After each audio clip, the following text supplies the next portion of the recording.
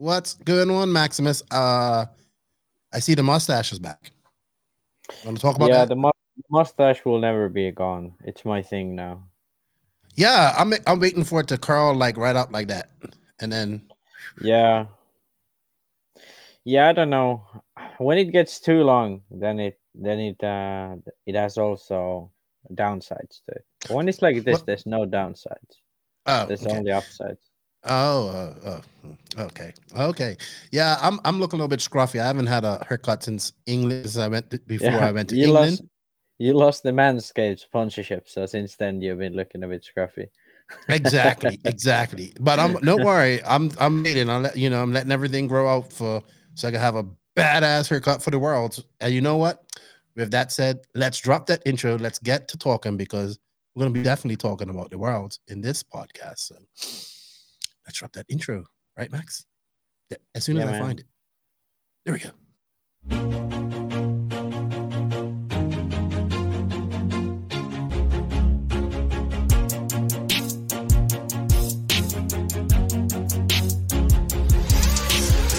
Nitro is the glory, but e-buggy pays the bills. Welcome to the No Name RC podcast. Get ready for some serious bench racing. But be warned, we speak our minds, express our thoughts, and sometimes things can get a little rowdy. Hate, and he just was influenced by the hate coming from the left, the hate coming from the right. And let's get back to more club racing and less of this money-grabbing racing. It's hard not to be arrogant when you're always right. You know? See what I mean? That's exactly why people call you arrogant, Max. You may not agree with everything we say, but it's definitely worth a listen. And our pick, can you stop whatever you're doing? Join your host, Leslie the Great, with co-hosts and guests as they get together to chat RC. Hey, after that race that I watched this morning, I have to talk about it.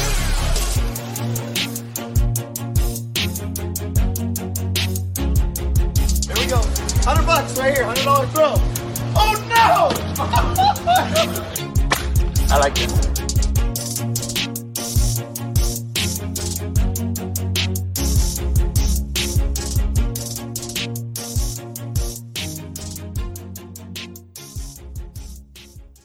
Yes, indeed. Nitro is the glory, but E-Buggy pays the bills. What's going on, everybody? I'm your host, Keena White, a.k.a. Lefty the Great. Over there is... I got a frog in my throat. is the arrogant one with his ever luxurious mustache, Max Moore. What's up, Max? Nothing much. Just chilling, getting ready for the world. Now, I have a question. Is it hot or cold in Finland right now? It's actually quite cold right now. It's gotten cold in like since last week. It's gotten cold. It was quite hot even last week. But yeah. Because last week you were struggling, and this week you have the infamous hoodie on. You have the hoodie, uniform back. Yeah, homeless person uniform. Yeah, that's good. That's definitely good. Yeah, I know the homeless look is just what you love. So all good. Welcome back, Max. You've been busy doing your world's prep and all that stuff. We're going to talk a little bit about that. Is that your dad in the background? Kai sä tajut, että sä näyt sieltä? That was funny. We just had like a random guy walk by. He's still there. Is that your dad? That's your dad? Yeah. No. Or maybe I've never met your dad, so I wouldn't know. Okay, we got a whole bunch of Finnish talk. Is that your imaginary brother Rex? No, he's talking to me. Yeah. All right, we are not going to edit that because that was pure fun and pure natural. We are not editing that out. Anyway, Max, welcome back. Let me mute you for a while I say all my thank yous. So, obviously, we can't do it without you guys, the NNRC squad around the world. Thank you guys for all the support. We greatly appreciate that. Shout out to all the patrons of the podcast. You guys got early release of our guest this week. I'll tell you more about him in a second. Thank you guys for the extra support. If you wish to be a patron, you can. The link is in the written description of this podcast. Also, shout out to the awesome sponsors of this podcast. Remember, everybody, we have coupon codes, affiliate links, everything in the written description of this podcast. If you guys can show the sponsor some love, it definitely shows the podcast some love, and we greatly appreciate it. They are invisiblespeed.net, TZO 200 tires, TNR fuels, High Tech RC, Beach RC, Mayako, Techno RC, RCGP, Papa Willie's Traction Tonic for all your traction needs, G-Spec RC tuning for all your cabling needs. He's also got some tools and fluids as well. Sun Padal USA, thank you to Hefty for coming on last week. He was a great co-host last week for the 10 scale. Nats, I have a confession to make as well, Max, that I will tell you in a minute. You can get all your race batteries from there. Racecraft USA, they got the wall jewel out. That looks pretty cool. I actually want to get one. Two would look good on my wall over there. So maybe I'm going to get one for finally. I'm going to get one from Chasing Those Guys. But it's a cool looking. It's stainless steel. Looks great. I like it. Shout out to Clinic RC, House of RC, RC3 Raceway in Alabama. Shout out to our boys, David Ronafalk, Alex Reckberg, and Jared Tebow in their respective shops. Thank you guys for all the support. We are ready to talk about RC. So, Max, our guest this week is Bryan Baldo. I finally got to talk to him. He would not give me any hints about what the track looks like or even a sneak picture, so I was upset about that. But it was a good chat with him. We learned a little bit. It's a short chat. Learn a little bit of history about Redovan, about those guys. And yeah, I am super excited about this time next week. I should be almost to Alicante. No, well, not really, because it's 6 hours behind, but you get what I'm saying. I'll be traveling. I'll get there. I'm excited. You're leaving next Friday. JQ's already left, you know, because he's driving. So he's going to Sweden. The world's just ramping up. Like, everybody's breaking in, like, oh, breaking in my cars. Tebow just done like a whole, check that out too. Jared Tebow done a whole YouTube build of his Techno Nitro buggy. Check that out. So yeah, everybody's in world's prep. I'm breaking in engines. It's on. It started. The excitement is in the air. Yeah, definitely. You sound about as excited as a deer in the headlights of a 80 mile per hour semi truck. Yeah, I don't know. I'm not like excited. I'm like, yeah, it's cool to go. But you haven't been to a big race in years now. I think your last big race was when? RCGP 2019. RCGP 2019. Yeah. You haven't been to a big race in a long time, so I'll be excited. I haven't seen you since then. So the crew will be all there. What have you been up to? You're building a new car and all that stuff. When are you going to break your car in this week? Yeah. I'll be going to drive tomorrow and on the Sunday. Maybe Monday, depending on if it's going to rain or not. But yeah, pretty much now just testing the final things, and dialing in the car. And anything? Yeah. I mean, my car is really pretty much broken in at this point. Okay. So any specific setup changes that you're doing for this? No, last time when I ran my car, I ran the same setup when I ran in Finland, like the same exact car. And it worked okay. It wasn't perfect by any means, but it worked okay.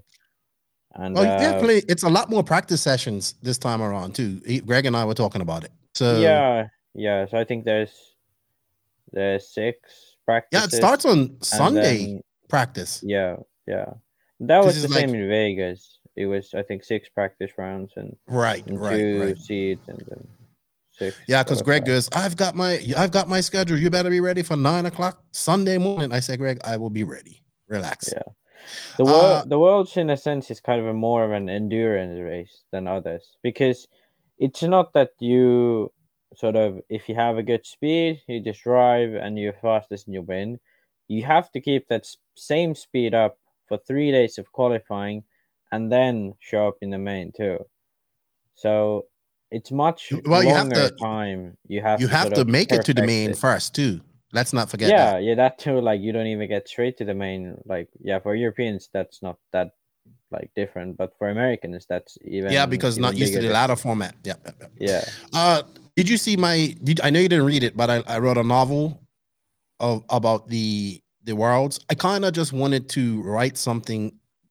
What triggered it was Jeff Keaton's post, right? So I love that post, because Jeff Keaton actually has the right attitude. I need the American driver should have that attitude instead of the attitude of we're going to lose or this is a European. Not that okay. Let me rewind that. I don't think they have the attitude of that they're going to lose, but it's like, oh, this is a European track, blah, blah, blah. You know, we heard that. We've heard that a lot. We've heard that narrative a lot. I think Jeff's right. The cream always rises to the top, and the fast American guy will be fast, and they should be confident. I think he's a little delusional about his aspects, about his picks, but that's fine. That's fine. You know, this is the Worlds is about supporting your country. So I think the Worlds goes from like supporting your driver or your that you like to your brand to your country. You know what I mean? So it goes from, yeah, I want this driver to do well. Okay, maybe he didn't make the main. I just want the brand to do well. Okay, I want the brand to do well. But then it comes down to, then like when in the final, it's like, okay, I want an American to win or I want a European. You know what I mean? Because then it's about country pride as well. Yes, there's pride in the driver and the company. But yeah, that's how it kind of works out. So yeah, that was a funny post by Jeff. I like it because it kind of starts the World's talk. And then I wrote that blog because I kind of wanted people to understand the history of this race and why it's so difficult, you know? And so I learned a lot. I just basically went on Wikipedia, found everything and just put it together. And then when I got to the Worlds that I remember, I talked to Greg and Greg started telling me things about the Worlds. So I filled that in. And then, you know, the other couple of Worlds that I've seen, I was able to fill them in. So I just wanted people to have a timeline of the winners, of, you know, who's won it the most. Like I think Italy's won it the most, or tied with Japan, maybe. I don't know. I just wrote it. And I kind of, because I know a lot of confusion can be about, oh, this guy's a world champion, this guy's a world champion. So yeah, we have multiple different types of world champions in RC, but we only have a few. There are only a handful of people, well, more than a handful of people that have been 8-scale world champions. You know what I mean?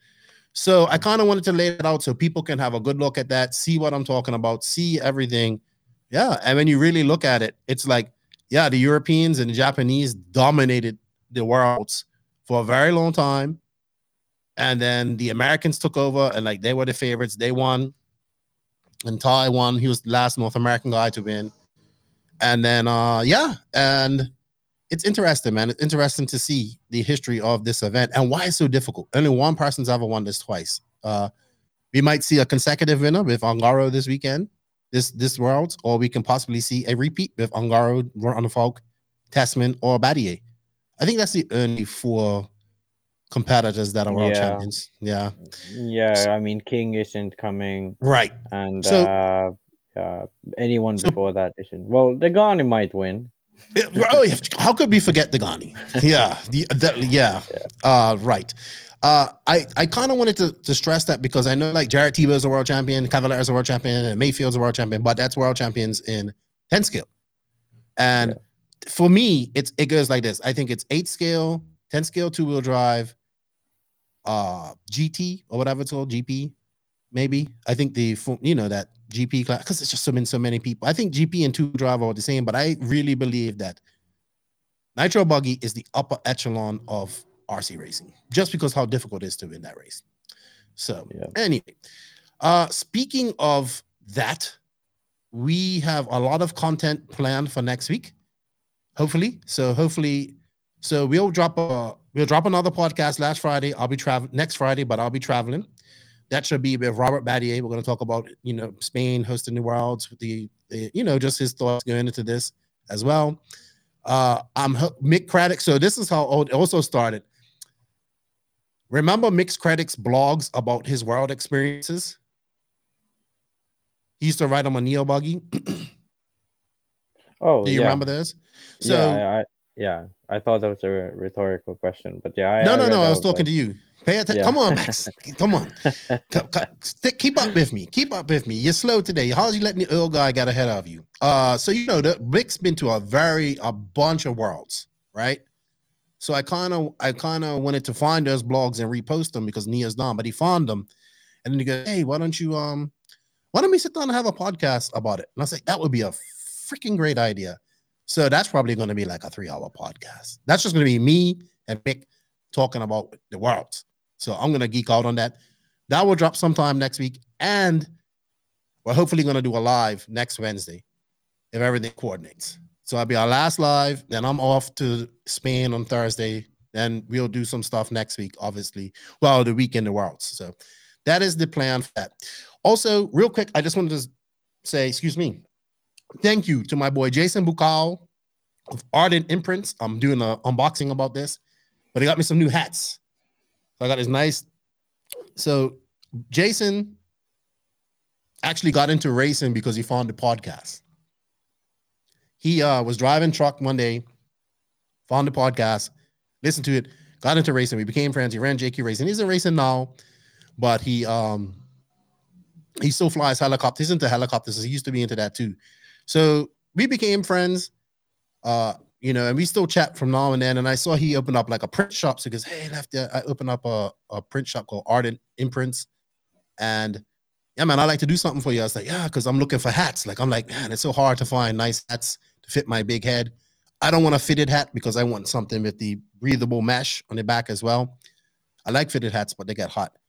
So it's like, let me see what you could do. I really like my racecraft hat, the way it felt. So we went found the hats, and it's like, he says, how many hats you need? I said, man, I just need one or two. He's like, no, how many hats you need? And he says, I need a high-tech one. I need some NNRC ones.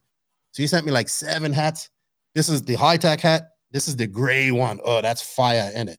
Only one of those, that's my personal. That is not going to the track. And he sent me a couple other hats. I actually have one for you, and I have one for JQ. So you have to see my unboxing video for that, huh? That's nice. Yeah, I don't really have any NNRC merch. You need to bring me stickers too. I don't have NNRC. Oh, I'm hoping Mao makes my stickers in time. But yeah. I thought it was really cool. Thank you, Jason. It's weird how you may touch people's lives. Like this dude was driving a semi truck down the road and happened upon the No Name RC podcast, and then he got back into racing. That's cool. Yeah. So I'll leave Ardent Prints. You can Ardent Imprints. Sorry, I keep saying Prints. Ardent Imprints. You can check them on Facebook or Instagram. We're going to talk about doing some things. Like I want to do some shirts with my logos and shirts with my slogans and maybe something different. We'll see what happens. So thank you for that. I don't have all the hats, but I really love this high-tech hat. This is going to Spain. A couple of quick announcements, Max, and then we're going to go on to some RC news. But before I do that, I think we're going to pay some bills, and we're going to pay some bills with TNR Fuels. Here at NNRC, we're all about that glory, and the glory is nitro. TNR Fuels is the hottest nitro fuel on the market, owned and operated by Chris Nelson and his family, made by racers for racers. The fuel is currently available throughout the USA in various hobby shops. If you're interested in supporting Chris or getting it in your shop or selling it, you can contact him at on their website at www.tnrfuels.com or contact Chris Nelson directly at chris@TNRfuels. Find them on House of RC or Facebook.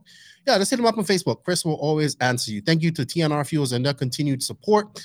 And a few announcements I have to make here real quick, Max. Not announcements, but some good initiatives. So we're going to take about 10 minutes to talk about this. So my good friend, the Carmendis, it's a couple that race in the Southeast, Katie Carmendi and David. So Katie has a podcast called Race Like a Girl. And she's like vlog podcast. They're like really positive.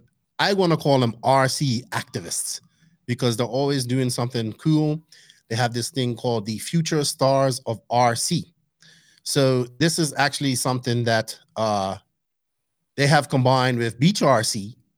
And so I'm going to read it out. So bear with me, people. I'm horrible at reading stuff out. So the Future Stars of RC is presented by the Race Like a Girl podcast, is a one-day racing event that aims to create a positive experience and support new racers in the hobby. Future Stars is Future Stars of RC is a non-profit event where 100% of the entry fees go to the track and any donations or product go to the racers. The purpose of this race is to bridge the gap between local pro drivers and novice racers. The race is formatted so the local pro drivers are providing driver coaching and mechanic help. This allows the novice racers to make a knowledgeable connection that they can ask questions without intimidation that hopefully brings newcomers back for more. So you can check out the Future Stars of RC website to see pictures and a better idea of the race. So this year will be their 3rd annual Future Stars of RC race. They'll be holding it at Red Brush RC Track in Mount Airy, North Carolina on September 24th, 2022. The Race Like a Girl vlog here will give so they have a vlog and all this stuff, and you go to the website. So I'm just reading off this here. This year, they anticipate having well over 30 novice drivers and are hoping to have one pro driver coach for each novice driver. So when they say pro, they're talking about regional fast guys in that area. You know what I mean? In the Carolinas area that will come up and help these kids out with, just coaching them. So one pro driver for each novice racer. They have been getting an average of 20 novice racers at some of the local club races. So they anticipate a higher turnout for the future stars of RC event. So what they've done is they've kind of partnership with Beach RC where they have this package that you can buy for $100. It's $125 value, but it's $100. And this package goes to a racer, one of these novice racers. So you go to Beach RC, you buy the package. This is how you donate to this. You go to Beach RC, you buy the package, and then that package then goes to the racer that's going to be enter this, one of the novice racers. So what the package includes, let's go there. So you purchase one of these, there's 30 packages. You're helping a new racer get some much more needed, useful items to help them on their way to the next level of the hobby. All orders will be delivered to the race and be handled and dispersed by Katie and Dave to these racers at the event. Here's what you'll be given each one of these eager, excited new racers. Any leftover kits will be going to newcomers as we meet them on different tracks we frequent. So you get 2 Pro Circuit Hot Dice pre-mounted tires, 1 Ultimate RC tool bag, 1 Assault RC Revolver Series 17mm wheel wrench, a full set of 4 RCDs nuts, double-sided serrated reel nuts, and 1 BeachRC.com gift. This was a great way to pay it forward for the next generation of RC racers and support a great organization. You will be given what normally would cost $125 away to one lucky recipient for $100. So basically, if I had $100 extra bucks right now, I go buy this, and then one of these novice people will get it from Beach RC. So it's a great initiative. Katie and these guys have been doing a lot of this type of positive stuff in the Carolinas. I know I meant one about that, but I actually have something else to talk about too, because I have to talk about these initiatives because they're good. And anything that's helping to get new people more comfortable at tracks, I am all about it, right? So if you want, check this out. Check out Future Stars of RC on Facebook. Check out their website and figure out how you can donate by getting one of these kits, these boxes. So Mark Santamaria, I was talking to him recently because I really like what he's done. So he started like a MSN special spec class racing series. So I believe this is going to take place over 4 tracks, like in Texas. So it's going to be like September at Indy, October at Shores, November at Gold Star, and December they'll have a race at actual Trax's headquarters on the cement. So it's 3 different tracks. It's packed dirt, loose dirt, carpet, cement. So the classes are Spec 3, beginner drivers only. This is the premier class. The reason why spec racing events. So this is, all spec. Spec 2, expert drivers intended for the seasoned racer who wants to grow their racing community and bring a friend. I believe these are team, like you have team driver teams. I'll have Mark want to talk more about this. Spec 1 is the cream of the crop, limited to 20 drivers, 10 teams, 2 drivers per team, just like real Formula One racing. This class is designed for the best racers with the deepest pocket. So I guess that's unlimited. So they had like a podcast the other day, and I did touch in a little bit. Like they're going to have like tech and all that type of stuff, and especially for the spec ones, because they want to keep the cars as close to stock as possible or as stock as possible. And they says, our mission is to act as a stimulus to the RC racing community by introducing RC car racing to new racers in an affordable and fun and simple way. Mission 2 is to promote businesses earned by racers within our community. So the Spec 1 class, each team has to be sponsored by like a business of a RC racer. If you get what I'm saying? Mm-hmm. So you may be a business owner. So they want to promote the business owner or small business, could be a RC business or whatever as well. Mission 3 is to bring seasoned professionals and beginner racers together to collaborate of tuning and driving strategies. So I like this idea, It's really good. I think I was talking to Mark a little bit about it. Mark's doing a cool video series about getting back to racing and learning how to race, and there's going to be some cool stuff coming up on that. I'm also probably going to have him on the podcast when I come back, as well as the Carmandis. So those are 2 good initiatives, as well as another one that dropped right now as we're recording this because it's Friday. RCGP Loves RC2 just dropped another great initiative to help people just be more comfortable, get more people involved in racing. So well done to Race Like a Girl, the Carmendis, and of course, well done to Mark Santamaria and his wife, the MSN Nation, for all that they do, because that shit's awesome, in my opinion. Very good. And hopefully we see tracks follow suit as well. All right, Max. That was it. I know I went on for a little bit about that, but I kind of wanted to get those things out because I think they're good. So now we're going to go on to some high-tech RC news. And this week's RC news is brought to you by High-Tech RCD, who is a leader in RC systems delivering the highest performance and reliability, supported by a dedicated customer service personnel.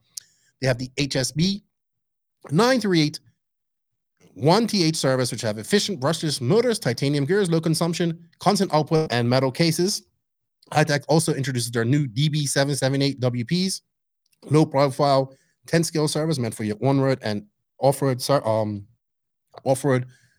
applications. They are manufactured using their high technology that they have adapted over from the industrial servos innovation and all that stuff to do with the industrial side of things. Also, don't forget about the RDX2 Pro Charger, which I've been using. Hopefully, me and my son are going out crawling this weekend. Can charge 2 battery packs at a time. Has a Bluetooth dongle that you connect to your phone. You can do everything from your phone. Trust in High-Tech, your servo and charger headquarters, and visit them at hightechrcd.com/where-to-buy to find your nearest dealer. Thank you, High-Tech, for all your support. Please show them some love. All right, Max.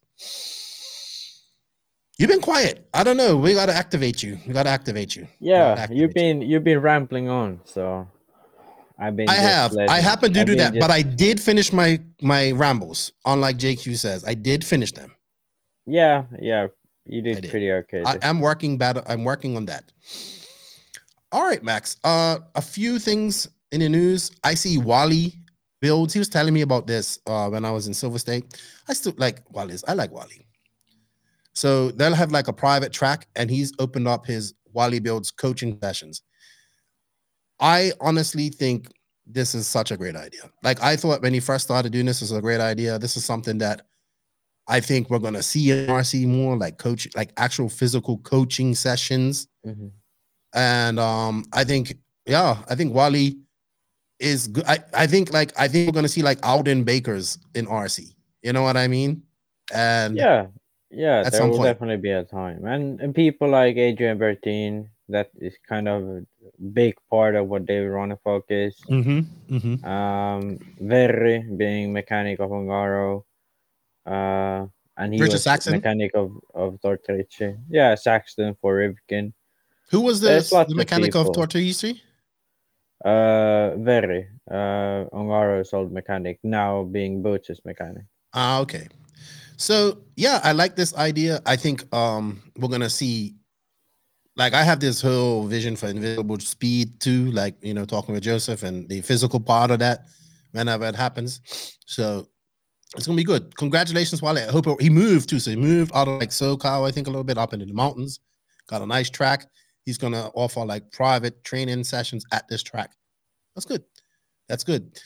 10 scale nets, Max. We were 100% wrong about Rivkin and Mayfield. And Tessman, you was 100% wrong about Tessman because he was in the B's. Yeah, it was weird. Tessman and Mayfield was at a flipped from their usual form. No, Mayfield isn't okay. He did make a few B's. He, for 2 years straight, I don't think he made even a 1A or something. He did on one. He did make. Yeah, he did make some. He was kind of lacking, but he must have said, yeah. Yeah, but now he was all right, and like he almost won Tour Drive. Yeah, did you see him like that crash on the straightaway? Yeah, that was crazy. And like from the video, you can't even see who would have won. Like no, I was trying. I couldn't see. Yeah, and yeah, like I was told that like Ty Tessman got booed because he took out Born a Crime in the B main. You know, Born a Crime was in the lead. Yeah, that's good. It was good. They had twin 11-year-old young boys that won stock stadium truck. That's freaking cool. Like a dyad in the force. Twins. Yeah. Those guys like must be able to read each other's brains when they're driving. like the Killix. Like the Killix tandem driving, they're so used to each other, like they can just predict where they're gonna drive. These kids must be, but it's good to see that. It's good to see the young kids doing well. Reinhardt wins ETS. By the way, if you guys want to learn a little bit more about the 10 scale nationals, you can check. Is Max frozen? Or is he sleeping? No, I'm it looks like you're sleeping. So Hefty and I did a full 10 scale Nats recap. It's episode 203. It's actually pretty good. Thank you, Hefty, for your time.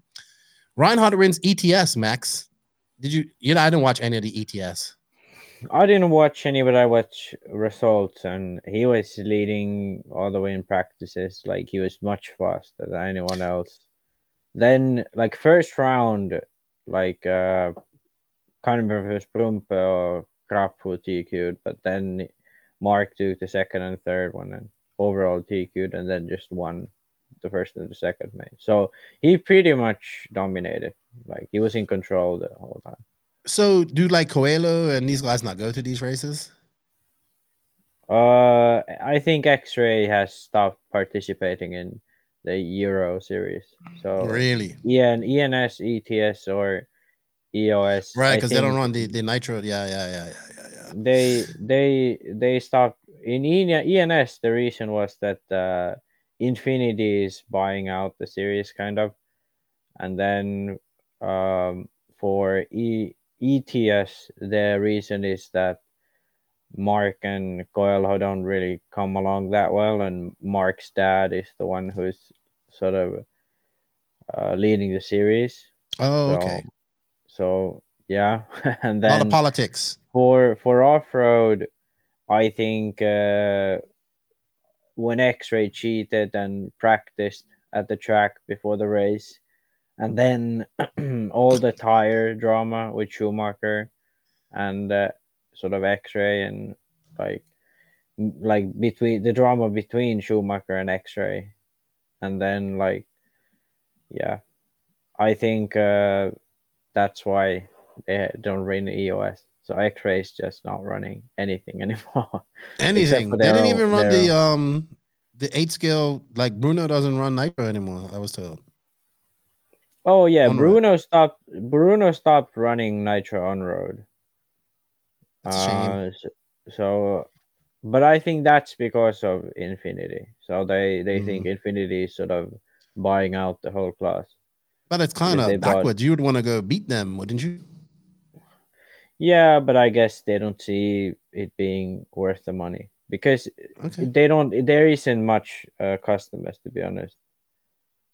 All right, I get that. Boots wins the last round of the BRCA Nats and the overall round. So, and S-Works won the junior title. So congratulations to Boots. I know he'd be happy about that. Not winning it last year probably pissed him off. Yeah, I think. Yeah, I don't know. I don't know if for him it's a bit of a confidence booster. I think because he should be winning it. Really, he is the best racer out of UK. Yeah, that's no doubt. Like Boots is the best. Yeah, we can say, okay, yeah, there's it's weird because there's guys in the UK that are fast, like the Skidmores and all them guys, they can beat him in the UK. But when it comes to international, like Boots is just heads and shoulders above those guys, in my opinion. Oh, yeah. There is no one who could be even close to beating Boots. Well, Skidmore's at some events, but most they're really good at Montpellier. Yeah, but even there, Boots is good often too, so. Yeah.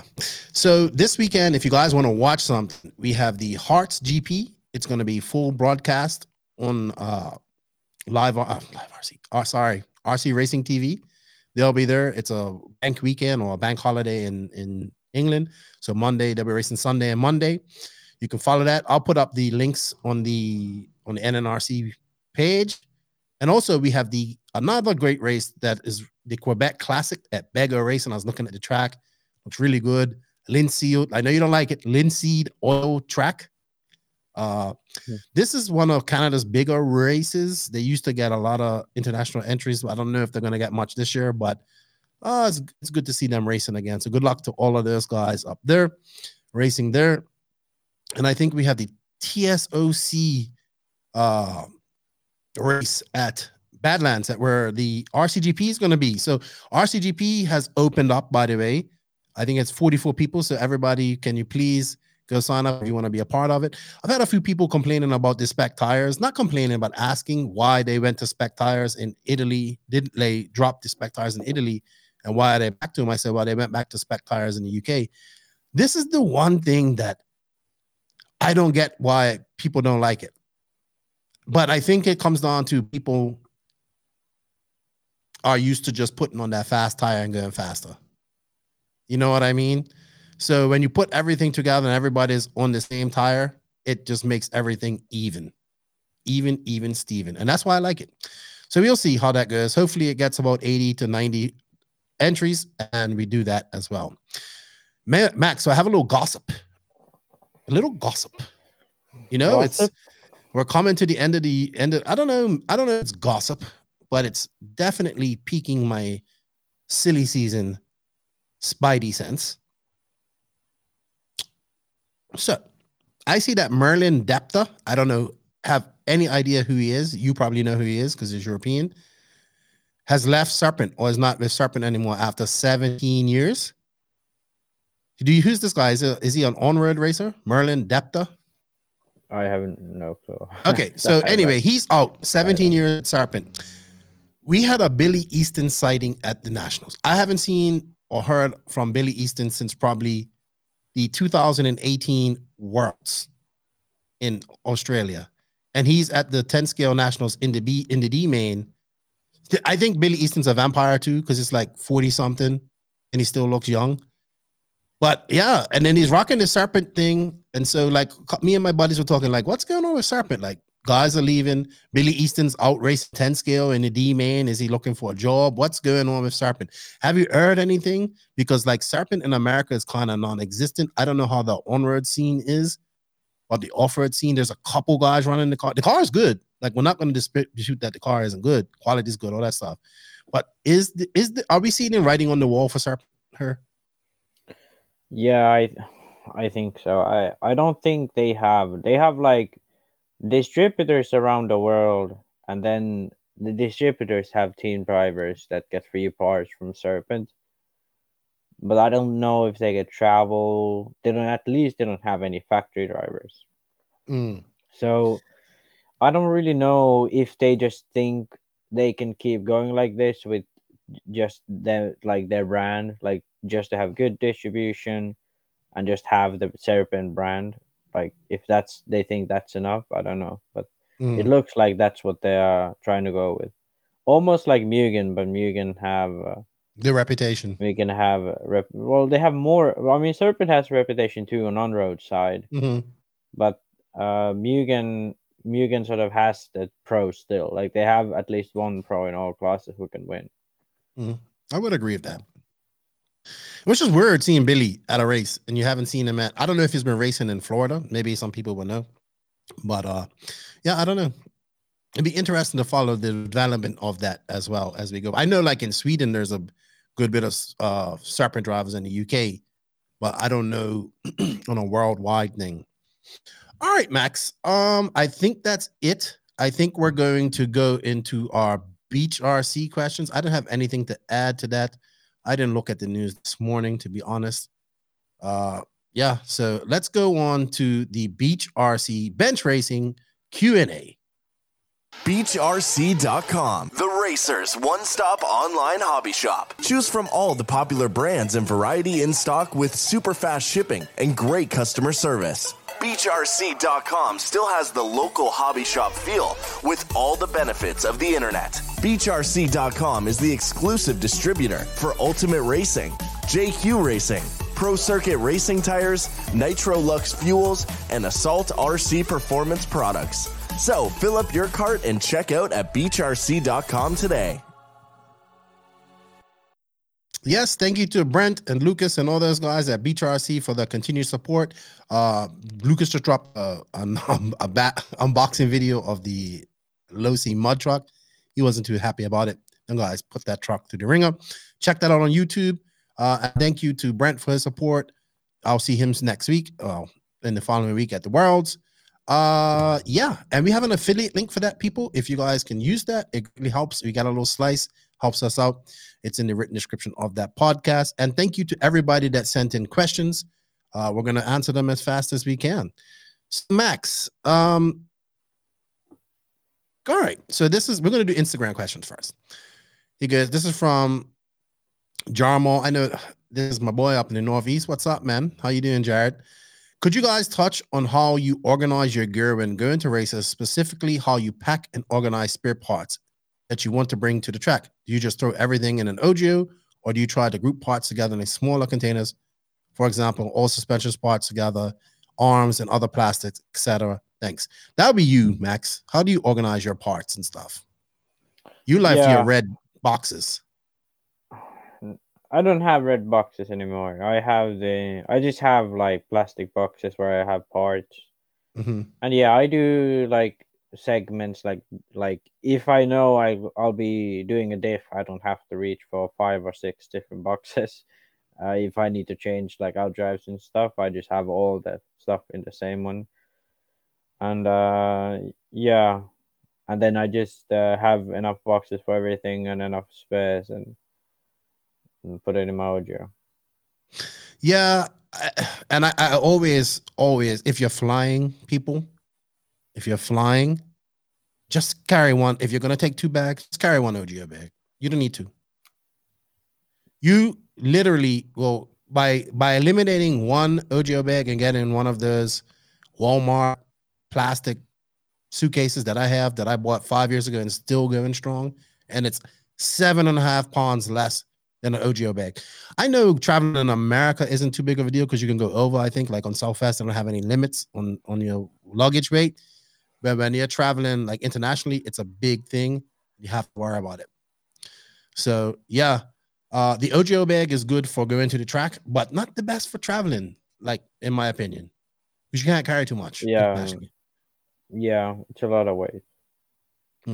So like in the Walmart bag, I would carry my clothes, whatever, tires, stuff like that. You know what I mean? Because you can put all the heavy stuff in there. All right, next question from Mini Golf. Could Max possibly highlight a few of the differences between the different manufacturer air boots? He has mentioned the Kyosho filter provides the most power, but how about what boot is best for fuel mileage? Interesting question. Yeah. So Kyosho and I think X-Ray, maybe Techno too. They have this boot where the inlet is much bigger than the sort of end at the Venturi, so it gets a lot more air and like a funnel. Air. Yeah, it's like a funnel, so the air goes faster into the engine, so you get more power that way. But the better mileage is a longer inlet, and that's narrower. So low C, I think AE, I think HB even is that style, and maybe even Serpent. A lot of brands have that style where it's like a narrow, longer tube to the air filter, and that's what saves fuel. Hey, I have been into nitro buggy racing for 20 plus years and never even thought of that. First time I ever heard that. First time. That was a great question. I just learned something. That will be why the Kyosho filter is so big too. Yeah. Wow. Line blown. I'm in it. I should be ashamed of myself. I didn't know that. All right, moving on. Facebook questions. Nathan Genda, with all these Proline sponsor races and INSJ Concepts races, why don't we see competing manufacturers send their drivers to duke it out? I mean, I think it's like the J Concepts races are more to take like the J Concepts guys to that track and put on a show, I think, for the regional guys there, I would say. Or I think that's what they're trying to do, like to promote J Concepts, and that's why they have the race there. But I mean, in the end, it just comes down to working together and money. That's why the reasons why stuff is happening or isn't happening. On tires, I forgot to say this, but I did see this morning that AKA has come up with a new compound. And a new tire, by the way. Now you've done it. Let me bring it up on Live RC and I'll get back to you. Joe Jenkins, I just want to know where ProTech RC came from. When I left sport around 2009 or 2010, I swear I had never heard of that company. Now it seems like they literally make everything, and from my understanding, quite quality. I just came back into the sport in March of this year. I don't see anything about Novorossi engines, RB engines, or Pico or Serio anymore. These were some of the top brands when I was racing 8 scale on-road. I said, oh man, you got a big I put this in the comments. You got a big culture shock. Great question though. Yeah, man. Evolution, I guess. Yeah. So yeah, ProTech is A-Main's brand, and A-Main is the biggest online hobby shop probably in RC. Yeah, I think what A-Main pretty much did is they sold pretty much every single brand, and they, from customer reports and them having their own team drivers, they knew sort of what brands were the best. Mm-hmm. So what they did was they knew obviously who manufactured them, because they were most likely in touch with all of the suppliers. Like they knew where Orion made their batteries, for example, Mm-hmm. and so on. So that way they could contact the factories that the products were made in themselves, and then sell products that they knew were going to be good. And even the engines, those are bought from OS, and there's OS based engines. So yeah. I think basically what they've done.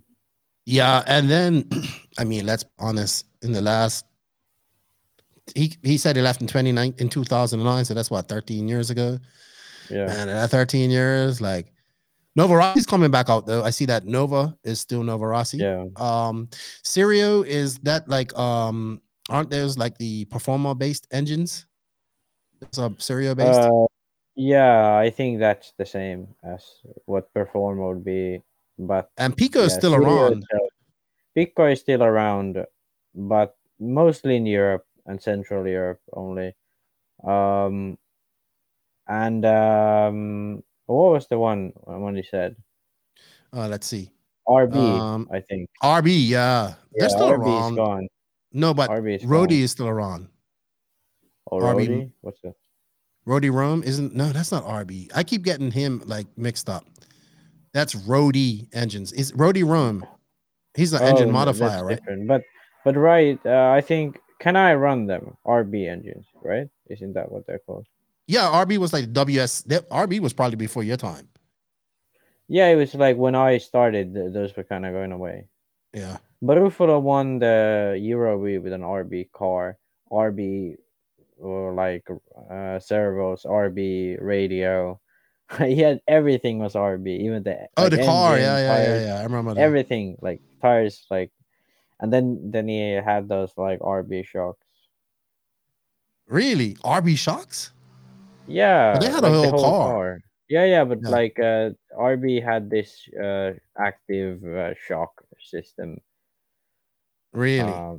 Yeah, so it was. Yeah, but I would just say all of that's.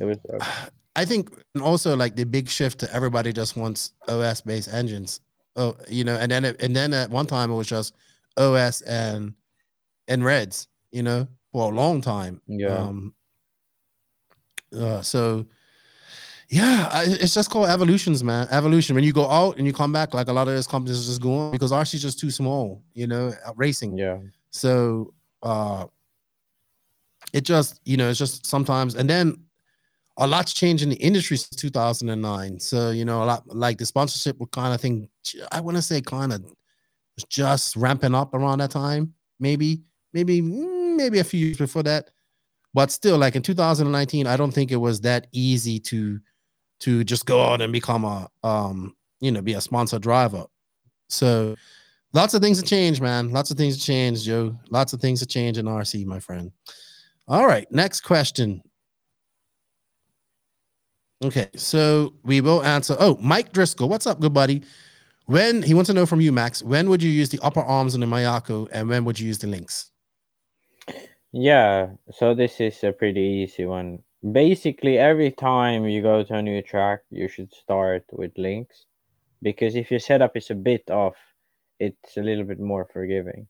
But when you have dialed in your setup, if the track is smooth enough where there's not bumps and the grip is consistent enough where you can use it sort of, and you know the limits of it, that's when you should drive the upper arms. But if the grip is inconsistent, it's a bit bumpy, especially if it's lower speed and bumpy. And yeah, that's you when want you the want links. the links, and you get a little bit more forgiveness. Yeah, so like Nemo, you want upper arms because. Yeah, maybe, but if it's too slippery, then you could be better off with links. But it depends, because If it's too sometimes it's slippery. Neo. No. Sorry, Nemo. I said. Oh, Nemo. Yeah, yeah, definitely upper arms with Nemo. Nemo. My mistake. Yeah, your fault. Yeah. My mistake. I'm still trying to find these tires. I know I didn't imagine this. I know I didn't. All right. Next question is, we don't have too many questions left. Benjamin James, if Cavalier and Mayfield pull off the win, become, I believe, the second person with an 8th off-road and a 10th off-road world title, will that put them in the Masami echelon and in discussion for the greatest driver of all time? I have Cavalier and Mayfield above Masami, to be honest. People can get upset at that. Yeah. No. I think Cavalier won his titles. Listen. I think there are more people actually. Like I saw this comment, but I think like Masami hasn't won 8 scale off road. I think Mark Pavidis has won 8 scale off road and 10 scale off road. Is he the only one? Yeah, I think so. He's run on road too. Yeah, he has on road, off road, and then 8 scale off road. So he's pretty like he has been pretty badass. Yeah. I'm not trying to detract from Masami. I think he was great in his time. It was also a time when you had to get better equipment. You know what I mean? So it's a different. Yeah. Cav and those guys were kind of at the tail end of that, I want to say, where you had to have, they did in the time where you had to have better equipment and lipo. Yeah, I think Cav got most of his world championships in the sort of, I'd say the sort of when 10 scale wasn't that big. Okay. Because I think 10 scale wasn't the biggest like end of 90s, and then like 2000 it slowed down. Right. So when it had that lull. Yeah. But I mean, he's got 4 reading titles, like recently had a reading title, like in the time where 10 scale's been big again. And Mayfield, he may not have the championship titles, but we can't. And you have to throw Tebow in there too, man. I'm sorry, like these guys are good. Like, yeah, Tebow has TQ'd like at least 2 worlds, but I think it could be more. No, I think just 2, but 2 8 scale worlds, and then he's TQ'd tool drive worlds twice. I think he has lots of worlds TQs, but I think 2 wins. I think he has 3 or 4 world wins. He has at least 1 in tool drive and at least 1 in four drive, but he could have 2 in four drive. I think he has more.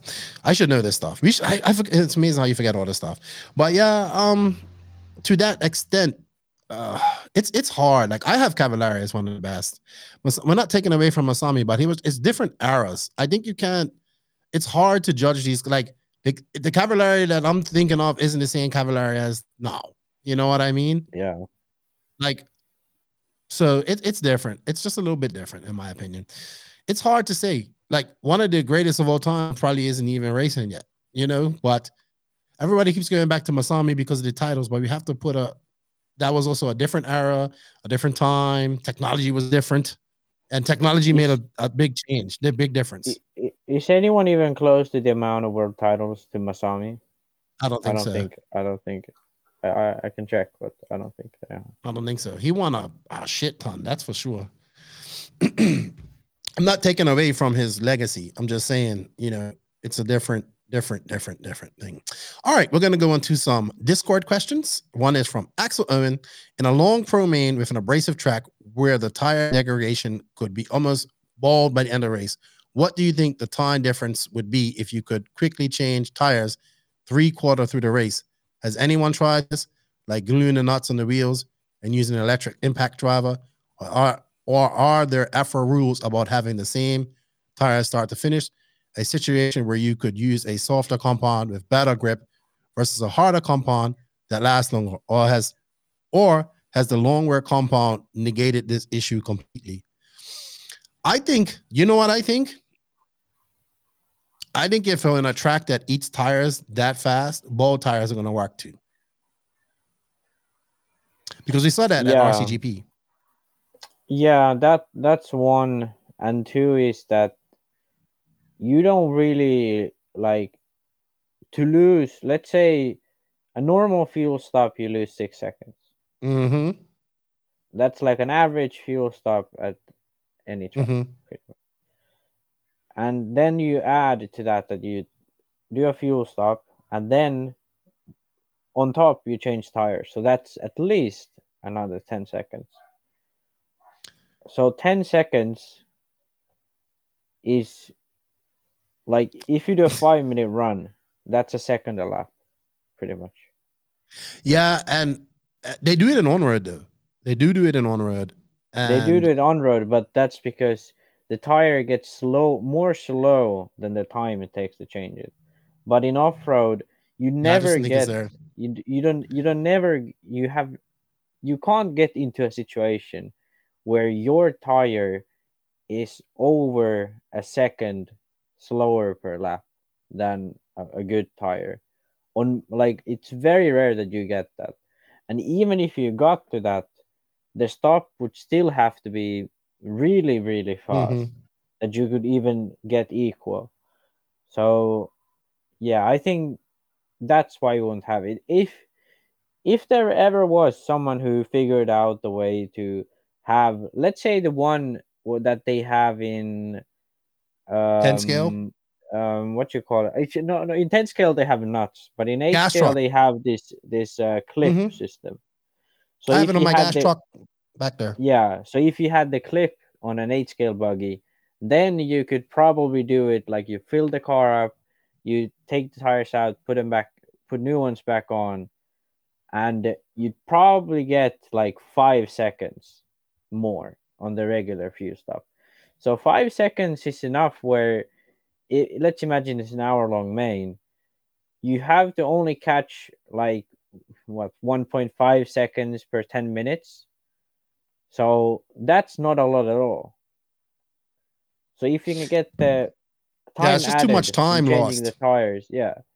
But like it has to be so that you gain more than half a second by changing tires, because you can run a softer compound or whatever. Like it has to be pretty much that it's super cold and it's a very abrasive surface. And then when they get slicks, it's really slippery. That's basically the only situation where you would like to have a tire change. Yeah, because at RCGP in South Carolina, those tires were like impacts almost. Yeah. When they came off that track, they were bald. And I thought that the tire was the best when they were bald, because that track just had so much traction in the line. Obviously, once you get off the line, it's impossible. But I think these tracks develop such traction in these lines that at some point throughout our hour-long main, like I think it's more the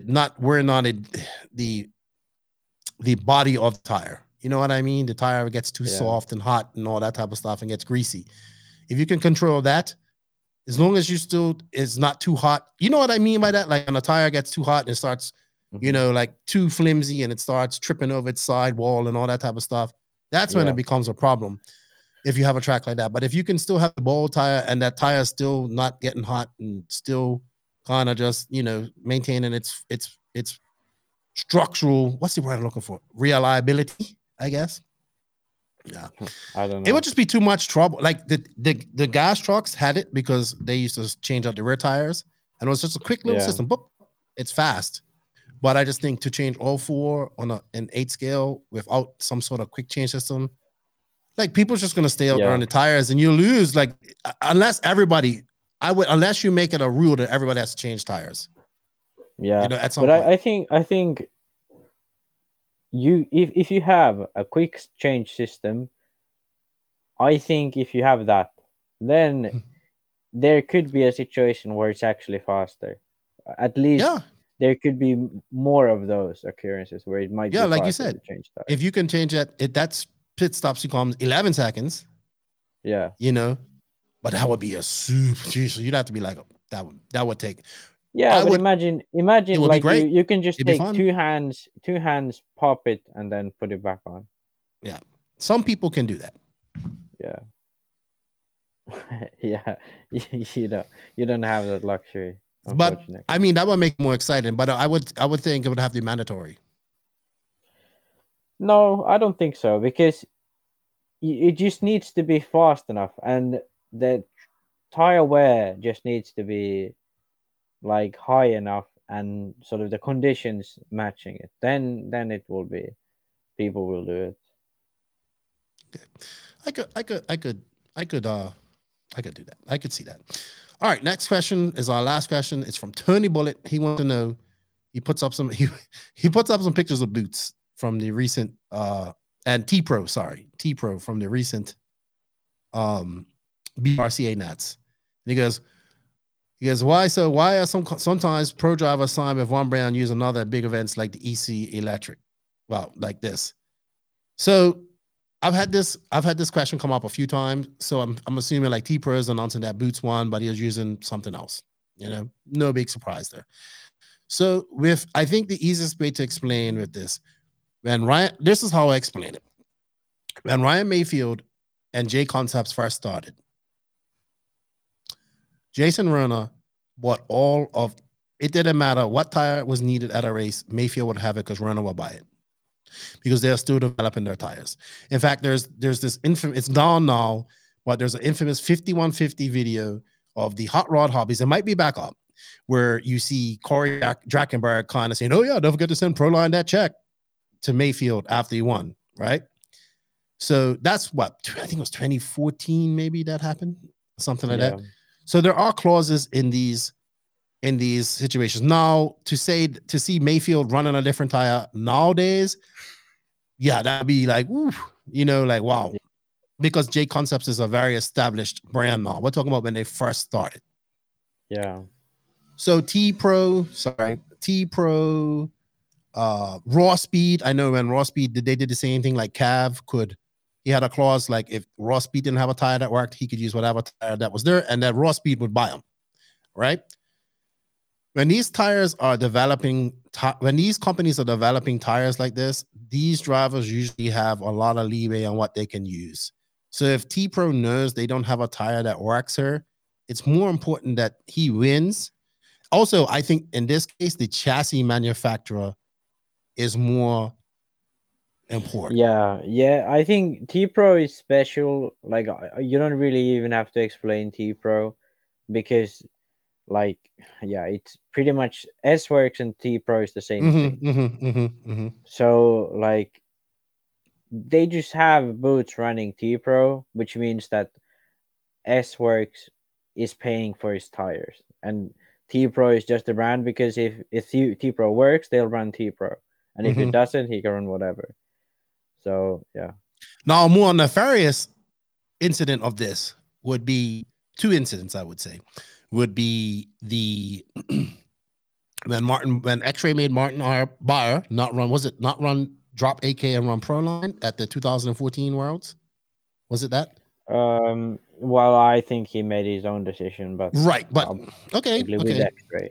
But yeah, he ran Proline in the main. He was an AK driver. And then fast forward 3 years, Entire Tasman was the actual driver, and the Neo race incident where he ran J Concepts tires. No, that was like super taboo because like Proline, like 2 weeks before that, like released this announcement, and I remember JQ getting in so much trouble for relieving that. Like the guy who reported the trouble got in more trouble than the guy that actually did it. And I think since then that whole thing's kind of died down. Like, but like, I don't think you'll see like Mayfield running a different tire. I mean, you might at this Worlds if they can't find nothing that works. But I'm pretty sure J Concepts has made a tire for this race. So yeah, and it's just kind of how it is. Like, so T-Pro can say they're developing tires, I would say. Yeah, they're developing tires. And they'll probably have a tire very similar to that coming out eventually. They're developing their tire lines, and that's how it goes for now. So they have this clause. I think it's the same with Kness, because he's on T-Pro, right, as well? Yeah, he's on T-Pro. Yeah. So it just is what it is.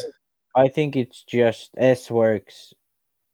Like, imagine Butch had still drove Proline, and at some track Proline didn't work. So then S-Works would look bad because Butch has to drive Proline. But now when it's T-Pro, the car doesn't have to look bad because of the tire, because he can always choose the best tire. Yeah. So it's like basically these guys got an open tire contract. Yeah. But still have some regulations. Now, whereas Ronafalk has a fully open tire, like he doesn't get paid by the tire. He refuses a paycheck to run a better tire. Big difference there. Yeah, so it just is what it is. It is what it is. I don't think you would like see that from any of the, like, you wouldn't. I mean, you may, like, I know like when Hot Race was still trying to find a good indoor tire, like Curl would use. I was told that Curl used J Concepts tires, or Hot Race drivers would have to use, like, when they had a very limited, like for those indoor races, like those race time events. So I would rather have it out in the open than trying to hide it. Like, just say, hey, look, we didn't have the tire, we had to use this. You know what I mean? Or make it spec tire. Then you don't have to worry about that. All right. I think that's it, dude. I think that's all of the questions that we have. Thank you everybody for the questions. We greatly appreciate it. Thank you to BeachRC and Brent for their continued support. We greatly appreciate that. Remember, everybody, there are affiliate links that you can use. Please, if you can use that, it helps us out a lot, gives us a little slice. Max, I'm going to go over to the interview with Bryan Baldo, and then we're going to come back and we're going to talk about this video that launched this week and look at a few drivers before the Worlds and then wrap it up. All right. So I'll see you back in a minute. And thank you to Techno RC for bringing us the Techno RC main interview of RC Redovan owner, one of the owners of the Redovan track, Bryan Baldo. Techno RC. Techno RC. Techno RC is a premium manufacturer specializing in 8th and 10th scale high-performance off-road RC buggies and trucks. Visit www.technorc.com for a complete catalog of their products. Techno RC. Excellence in engineering. Hashtag Techno Takeover.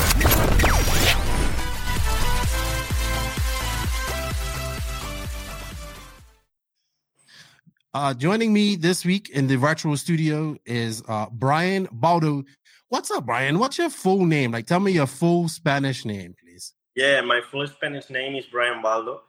My mother decided to put me that name for one TV program she likes, and she decided to put me the name. What, Baldo or Bryan? Bryan, Baldo. But you have a Cecilia as well, right? Yeah, this is the second surname in Spain because, in Spain, it's only normally in the rest of the world, you have your name, your main name, and the second name. And in Spain, we have 2 second names. Yeah, like my son and my daughter, they have 2 second names. They have my last name and my wife's last name. But if you guys don't know who this gentleman is, he is Bryan Baldo. He is one half of the Baldo brothers.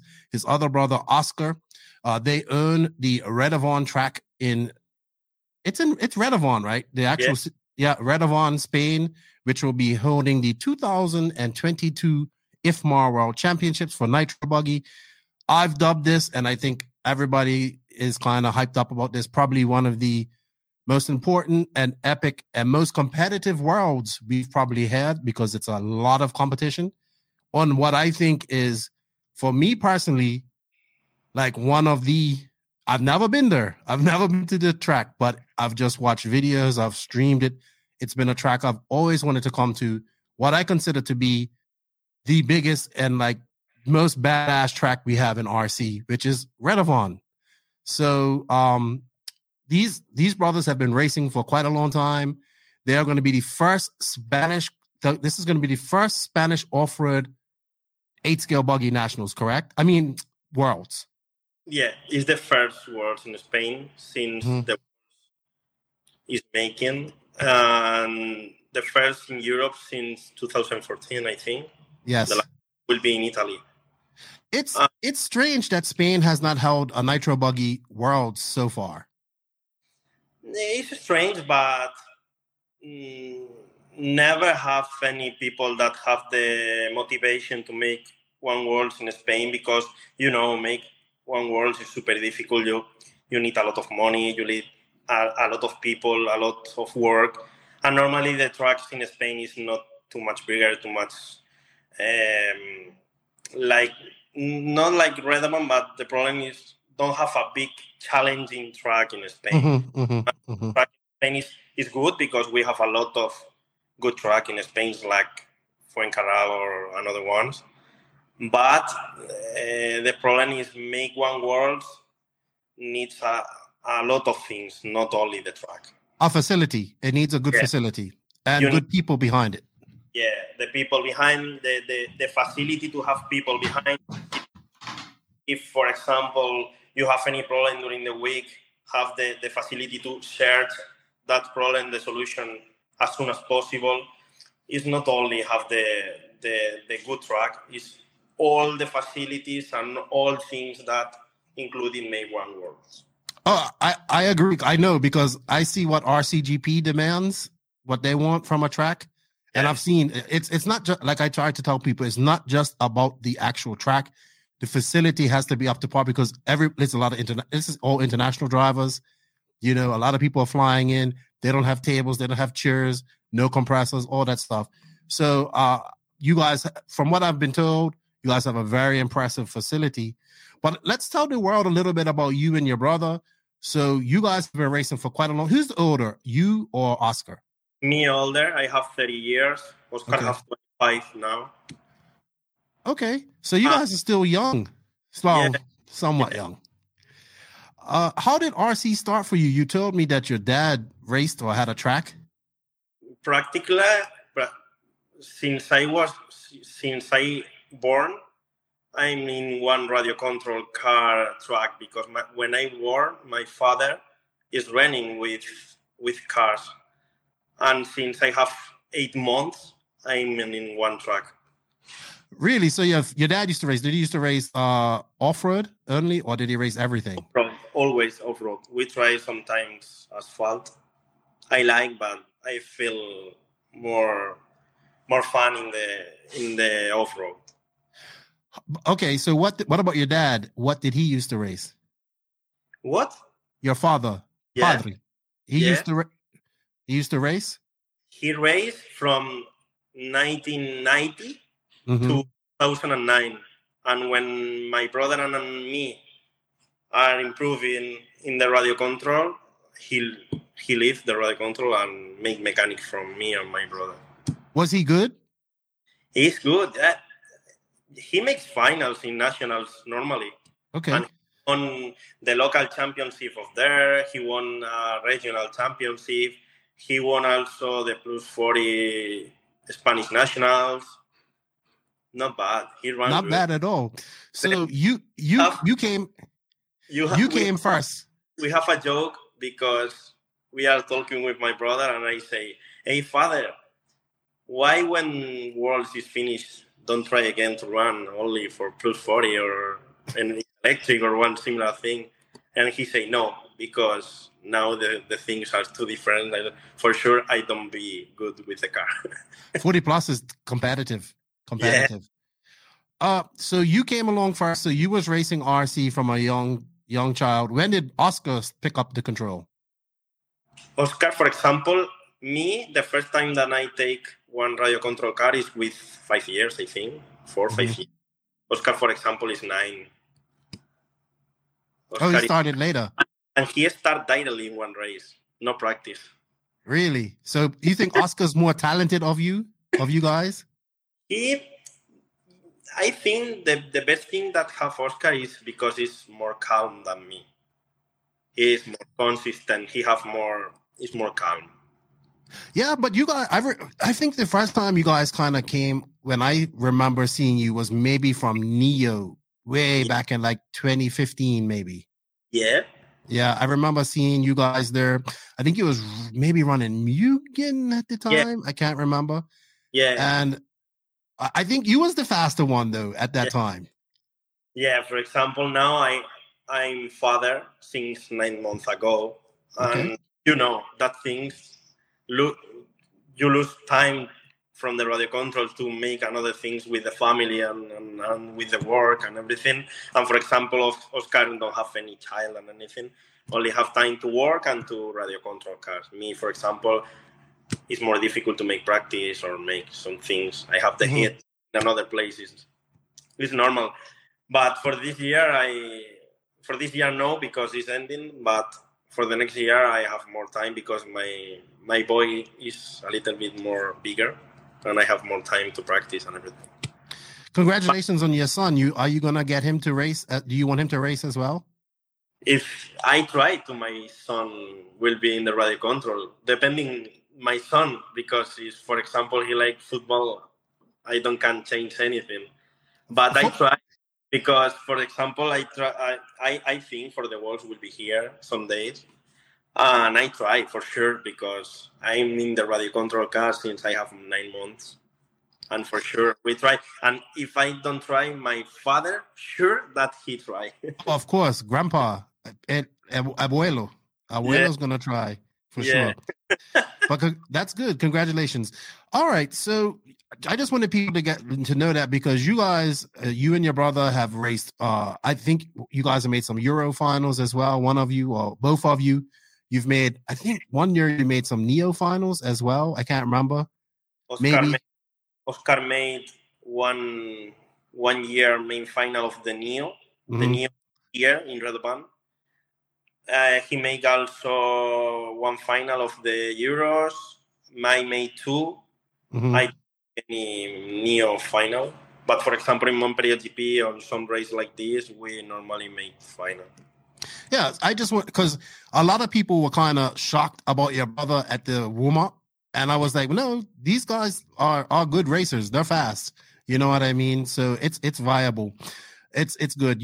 I've watched you guys. I've never met you guys because we've never been to a race together, but definitely seen your names come up, and then of course with the track. It's I love the track and all that type of stuff. So tell us a little bit about Redovan. How did that come about? How old is it? And when did you guys decide to make this massive facility, RC facility? The first of all is the first track that we have is not in Redovan. It's not that place. We are in Orihuela. It's 10 minutes from there. And it's a good place also because it's in the middle of one palm trees. And the track was super good. We ordered to make the worst to Italy. Try to make in Orihuela and finally go to Italy. And we stayed there from 1990 to 2010, I think. 2012. Okay. And 2012, with the city council and the government of the town changed, the government say you don't have place to be there. You need to go. Okay. Wow. And we searched because Redovan is my town. With the government of there and asked for some places to make one radio control track. And we checked that parcels and everything. And the government of the town say, if you want to make that the track there, no problem. And that's all. We have a agreement for 50 years there. And in 50 years, we are improving every time the track because, for example, when we began with the track, it's not like this. It's super dusty, super basically. It's a basic track. And in the years, we are improving, making the parts in concrete, thinking to make more challenging, thinking, continually thinking. And this is the fourth layout that we made there. Counting the layout of the worlds because it's make it. And I think every time that we change everything is to improve and to make a little bit more challenging. Oh, it's definitely challenging. So let's read back. So the government, you lease the land from the government for 50 years. Does the government assist you guys with any funding to build it, or does that come all out of pocket? All money that we make the track is from my father. Wow. So it was nothing there when you got it. It was just land. Yeah. It's the use it is totally private because we spend all money to make the track. It was just so no electricity, no water, nothing out there when you. The electricity and the water is we have an agreement with the city government to make half of the year here, half of the year LC Redovan. And for example, now for the wars, for sure, he make a help to put the electricity to all containers because we have 12 containers in total. We have internet line. We have everything to have a good cover. Is the government involved any bit in, not involved, but helping with the promotion of this as well? He's working, he's helping in all things that he can because it's not a big city. We are 5,000 people there. It's no more. It's a little town. Yeah, but you guys are close to like Murcia and like all the tourist areas. Yeah, it's 25 minutes from Murcia, 35 from Alicante. It's a big city. Alicante, and for example, Torrevieja, Guardamar is the beach part of the zone. Is 35 minutes also. And it's a good place because we have the Alicante airport is not a super international airport. No. But have connection with Madrid, for example, easily, or Barcelona or London. You have a good also. Yeah. I'm flying into Alicante. It was pretty easy, just Madrid, right from here to Madrid and then Alicante. So not hard at all. I'm really looking forward to it. So let's talk about the evolution of your track because it is massive. We're talking about like 50 to 55 second laps at some point. The fastest lap in warm-up, I think, will be 51. More or less. I don't know the lap time now, but I think will be around that time. 51. Okay. What's the elevation difference like going from the lowest point to the highest point? Because it's kind of on a big slope, right? Big hill. 6-7 meters, more or less. And then the driver's stand is also enormous as well and high. The most highest part on the rostrum in the driver's stand is 7 meters, I think. 6. Wow. You guys went all out. Yeah, it's the number one. The number one is the most.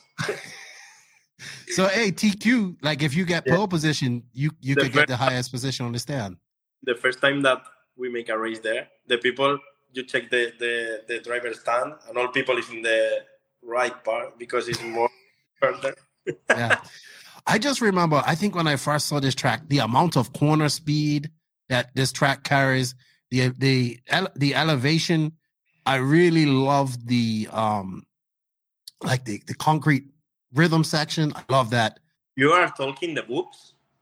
Yeah, the whoops, but then that was one section I liked, but then the straightaway. Yeah, the recta. Which is straight, because we make the jump to go to the concrete of the whoops, make the whoop 180. Right. And come back up and come up past the rostrum.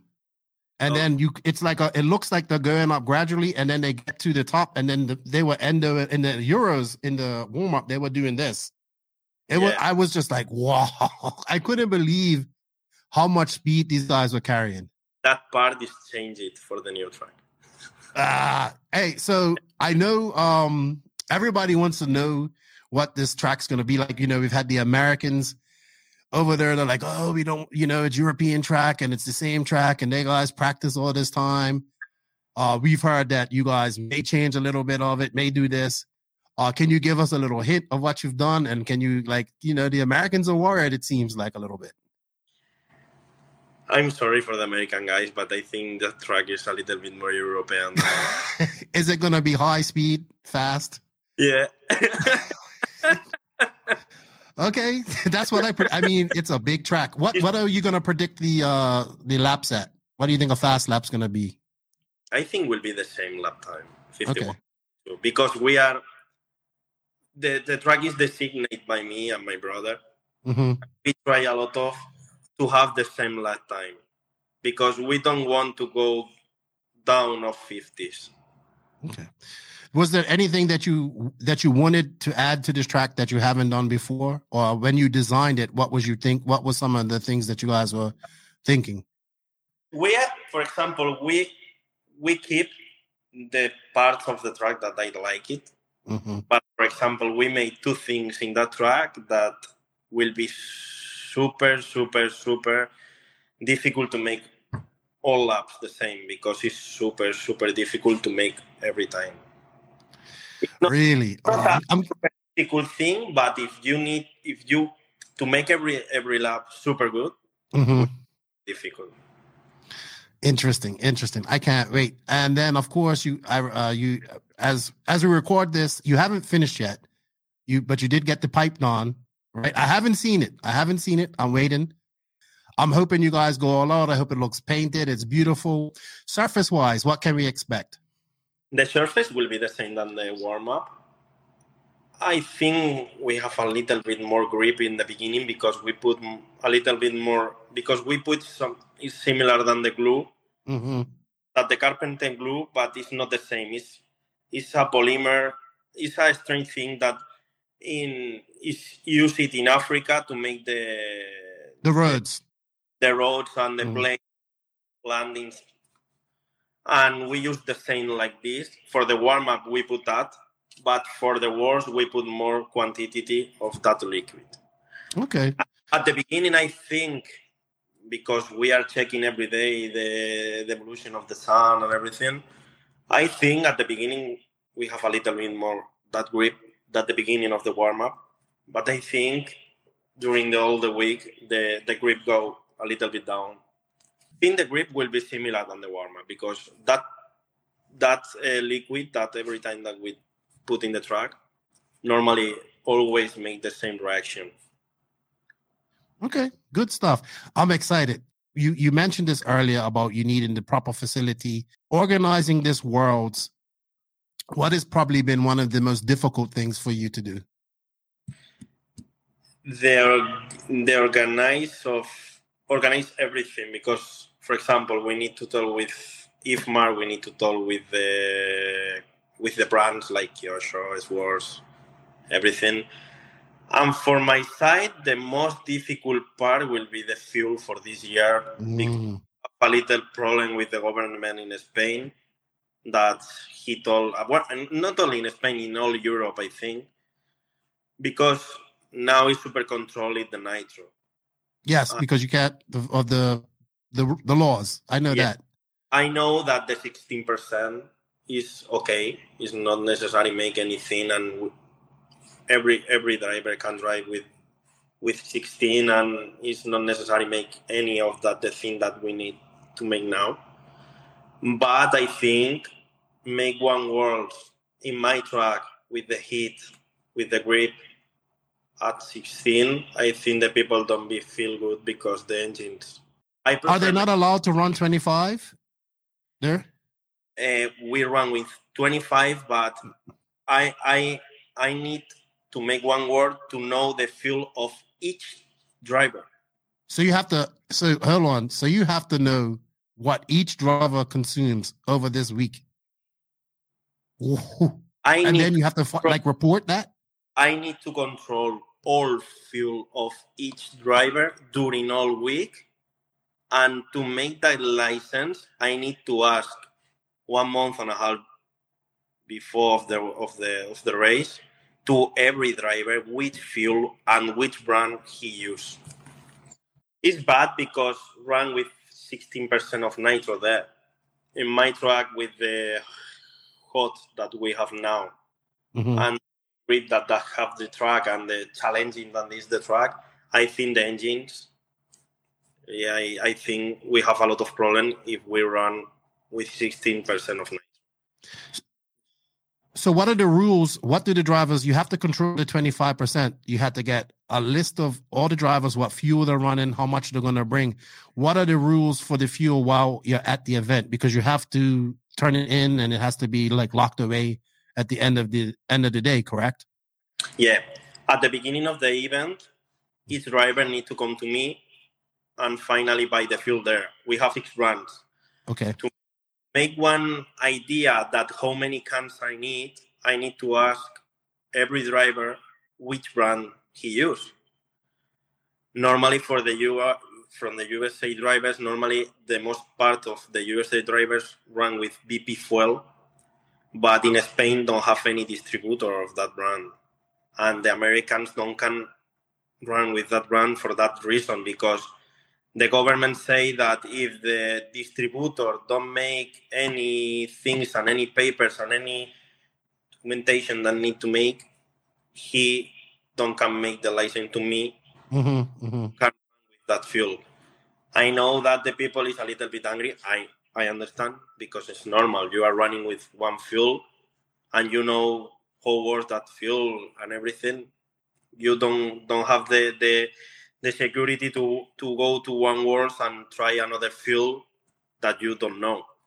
But in this case, I know that all Americans choose Runner Time and Nitrolux. It's a very good brand. In Spain, don't have any problem, never. And I think, for example, Ty Tessman come to the world, use the same fuel than me, and everything is good. He don't have blame. So how are you going to monitor the fuel throughout the day, or throughout the event? So each person. Yeah, we have 1 can per driver. Okay, in the beginning of the event, he come to buy to me the fuel, and he can pick the fuel the first day to her table. Okay, when he can use the fuel, he can make everything with the fuel, run. Okay, when the day ends, he need to return to me the fuel. And I say the fuel in one securities part is in the technical inspection. Nobody have the entrance there, only the people of the technical inspection. And we save the fuel there. But only 1 can per driver. And I need that each driver use her can. Why? Because we have the police there every day controlling the fuel. Yeah. It's so crazy because this law is so, I understand. It's like nothing to do with RC cars, like nothing to do with RC at all. The last, I don't know is the name in English, that the last time that put bombs in Barcelona, or I think put bombs in Barcelona. I don't know if you remember that in one home find some things to make a bomb. One of the things that he find is nitro. Nitro buy in one hobby shop. Wow. So because of that, everybody has to, I understand why they're doing it, but I think it's just a little bit too extreme, but I get it. But if the method of work to run to 25, I don't have problem to make that work. It's a super work because I 2 months working with the field, but I think the people feel more comfortable and will be more happy if run with 25 than running with 16 and have a lot of problem with the flamouts and problem with the engine.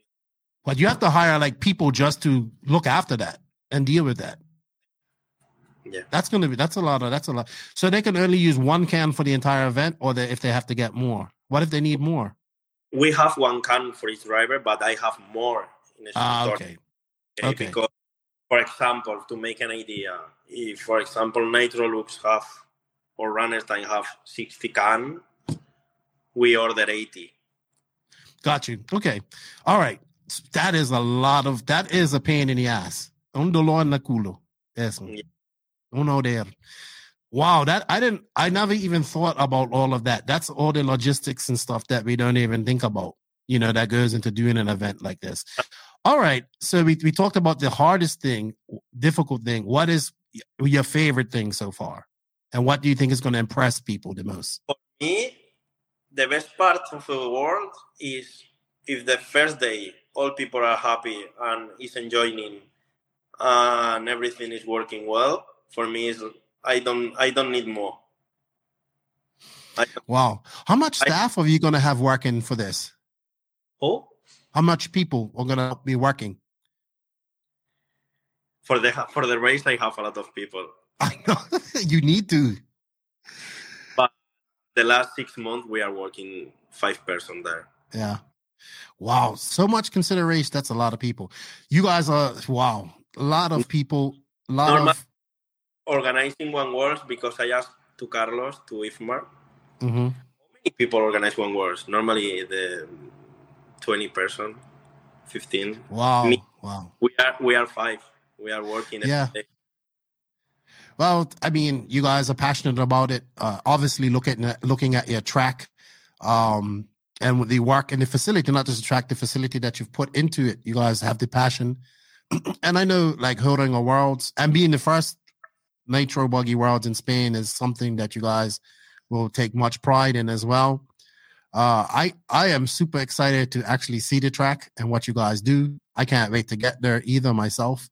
So, do you want to send a message to anybody before we guys sign out here and let people know, like, who are coming to the Worlds? What will people that are going to be watching? Because I think a lot of people around the world are going to be following this. Thousands and thousands of people. You got a message for them? I receive 20, 30 messages every day asking if I can go enter to the paddock, I can go enter to the problem is we have a lot of people now in the paddock. We are organizing some stands to watch the race. And for my side, I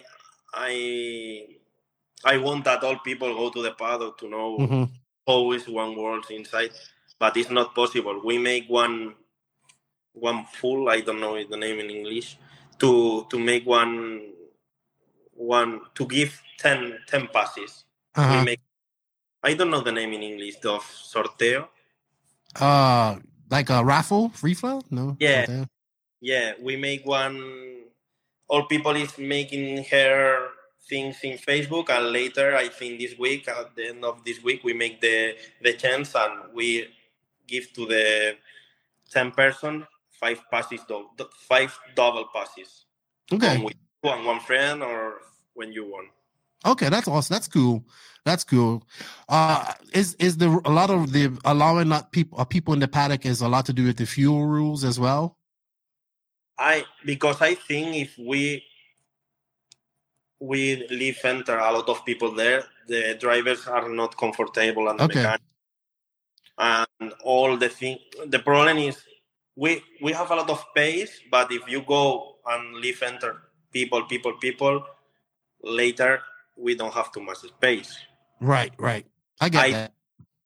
One race of 8 days, and I think is the best is the drivers, the mechanics, the organizer feel comfortable and adapt some parts of the track to have public to see the race. Yeah, that'd be great. Put some stands up, some bleachers. It'd be good. I'm excited. You say it's going to be a European style track, so it's going to be awesome. I think that, you know what I think? I think the Americans should be worried. They're still good racers. They're fast. Look at Ty. He's Canadian. He came over. He was fast in the warm up. The track is not difficult. It's difficult not to go fast, because Ty told me that your track is not difficult. The difficult track is not to go fast. Yeah, because it's so much corner speed too. So now It's different, but it's the same. It have the same essence, but it's hard because some parts of the track will be the same. Only move some tubes and move some roads, but the essence of the track is the same because the big double in front of the podium stay there. The chicane of the left part in the more deepest zone will be there. And the concrete part, the steps, everything, that all things is there. But we change some corners to make a new track, but with the same things that the old track. Awesome. Well, I thank you guys for building such a track. If I was a pro driver, I'd be excited about getting to this race because I like the track. I look forward to I'll be out there not this weekend, but the following weekend. So I look forward to seeing what you guys have all done. Thank you for what you guys have done. I know putting on a Worlds is not cheap. It's not easy. And I know that it's hard. Like, you know what I mean? And especially like you shine some light on the issues with the fuel and what you have to go through just to accomplish that. So that adds extra, just makes it extra difficult. I think the world's going to be blown away with what you guys do. I think we're going to have probably one of the best, if not the best worlds, because the competition level is extremely high in Europe, as well as the Americans I have to say the Americans, Europe, because that's the two main groups.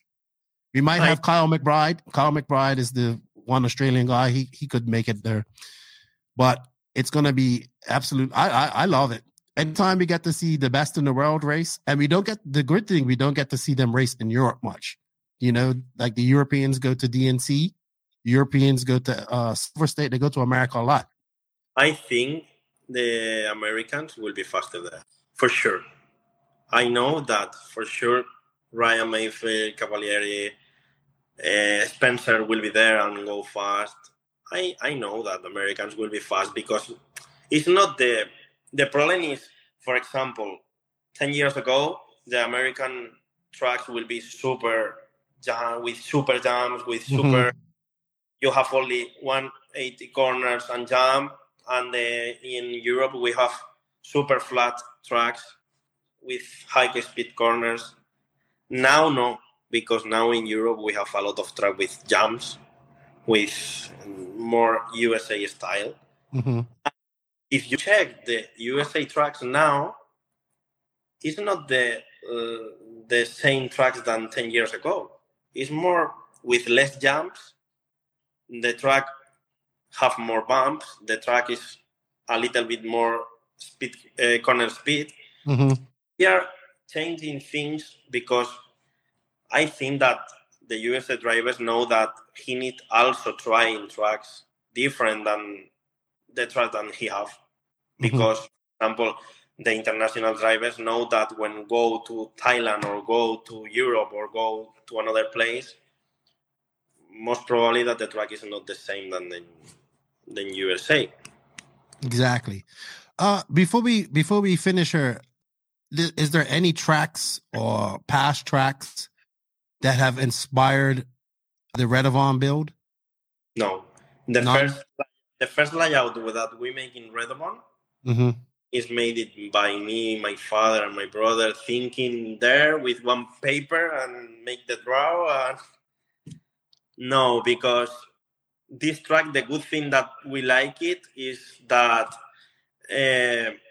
we have 4 parcels in different levels, and we think what we can make with that thing, and we make the challenge with that things.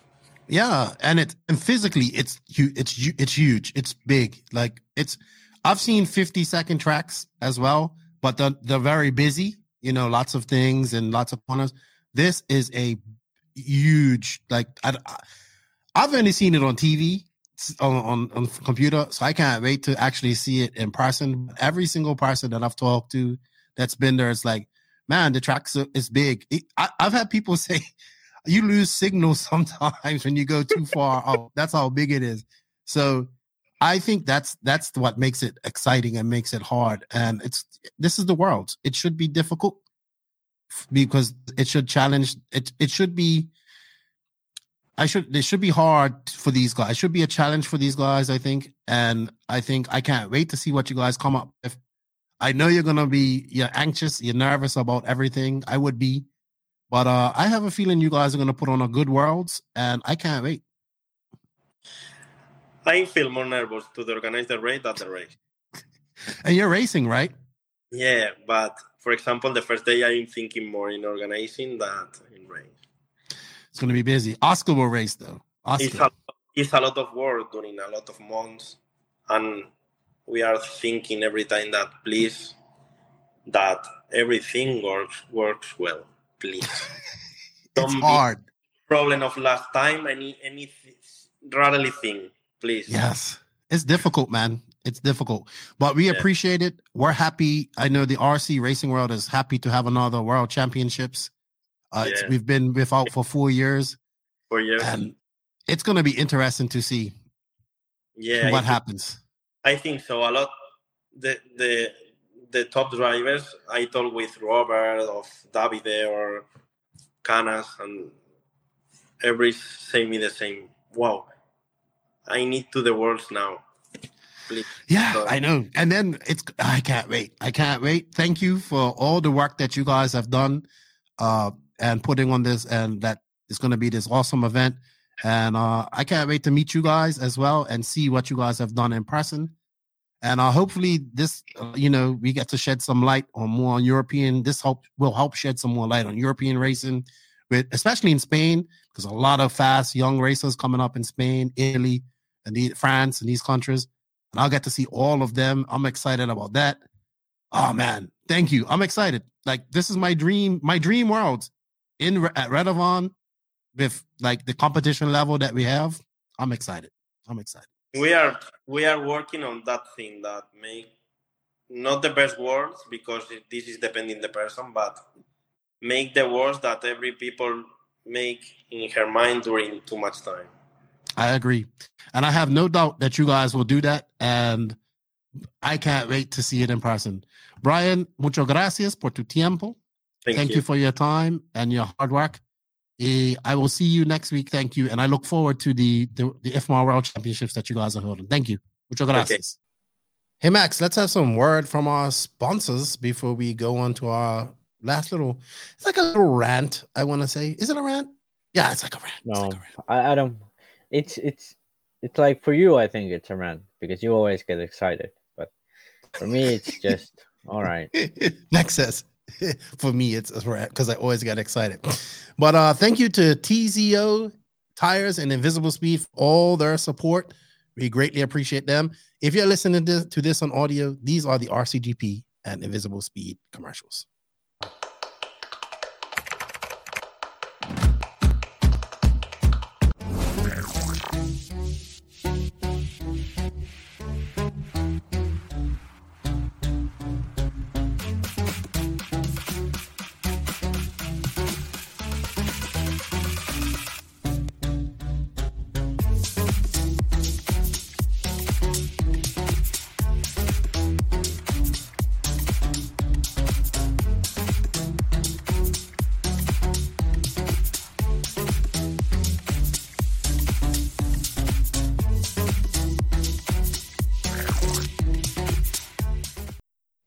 Yeah, thank you to Invisible Speed for the continued support. I was sitting in an Invisible Speed Discord the other day. It was really good. There was a lot of discussion going on in there. People were enjoying themselves.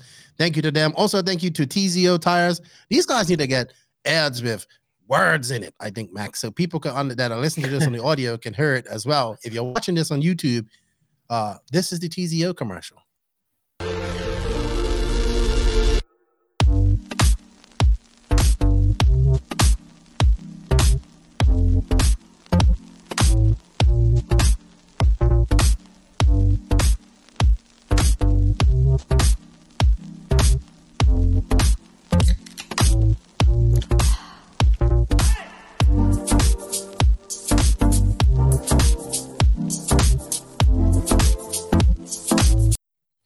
All right, that cuts off so quiet. Nick's got to get that fixed. But thank you to TZO Tires for their continued support. If you guys are interested in getting the TZO tires, check them out on TZO on Facebook.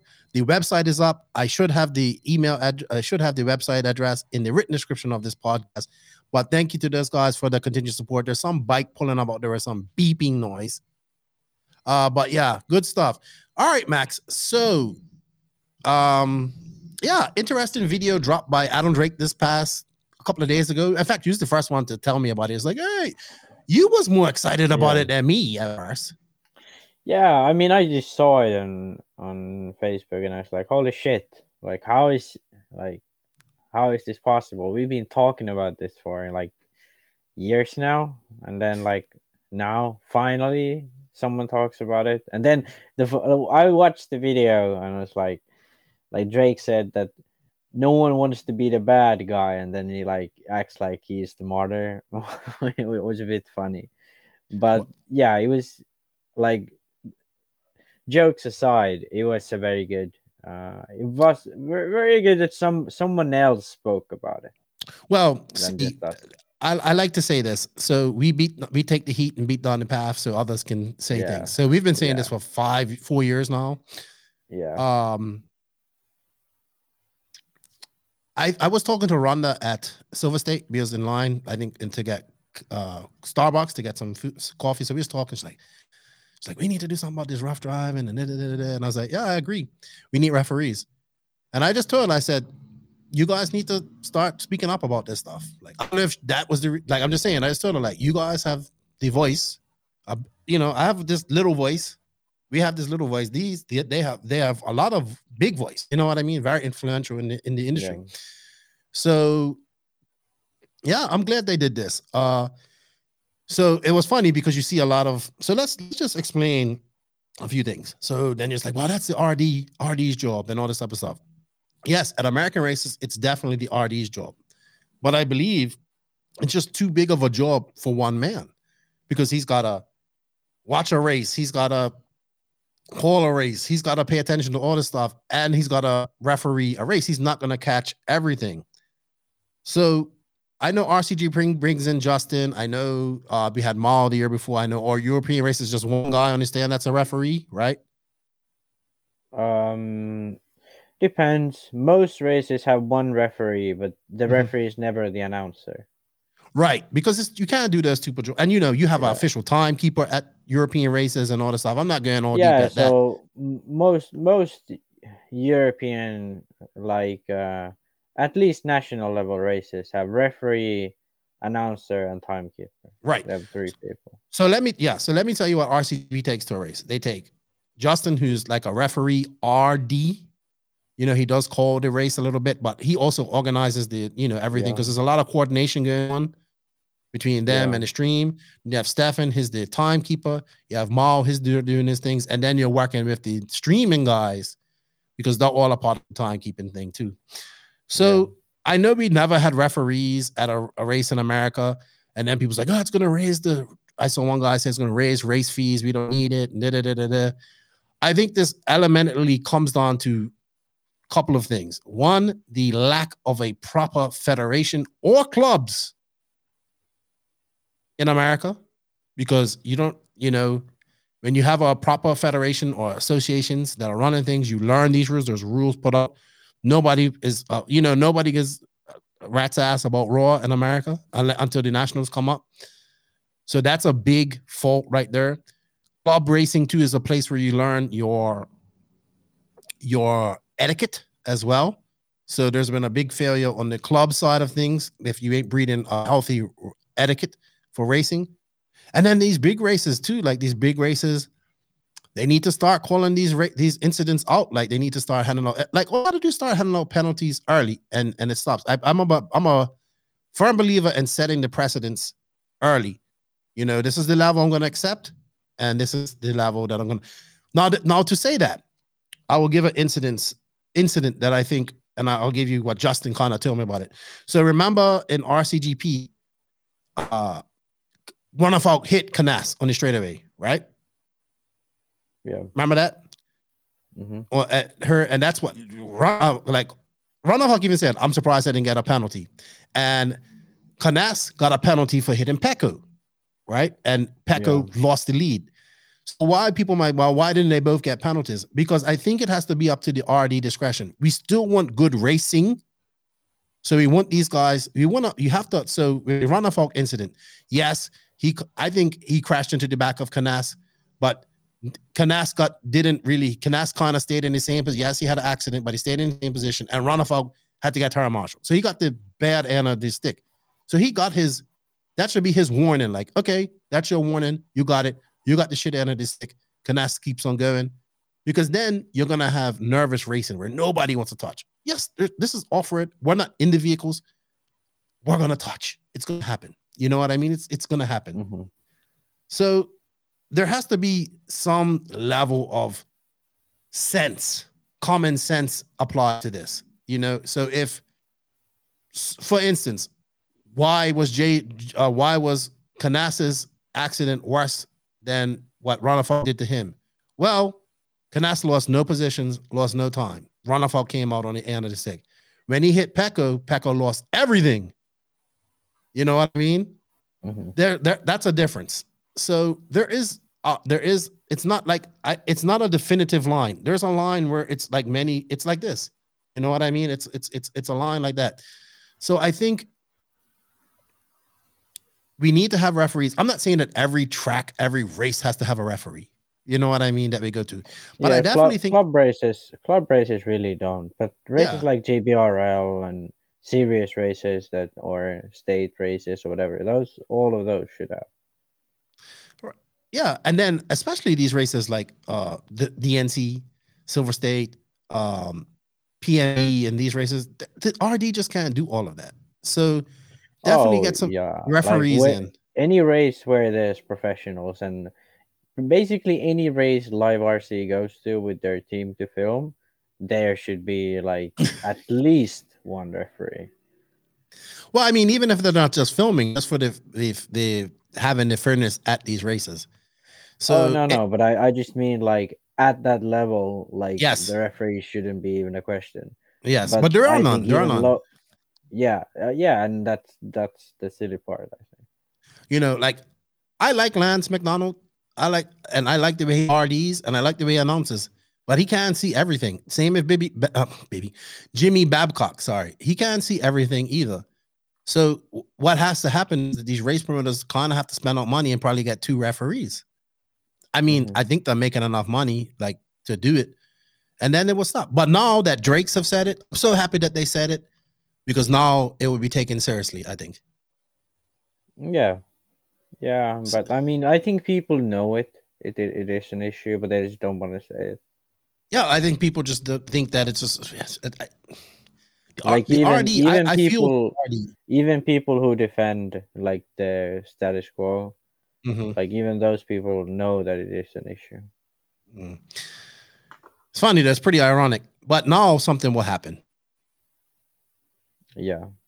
But then then these it's going to be interesting. I think something's going to happen. I think it definitely etiquette needs to start on a club level, and then needs to carry on to the races. But if you know, like, hey, if I hit this guy and don't stop.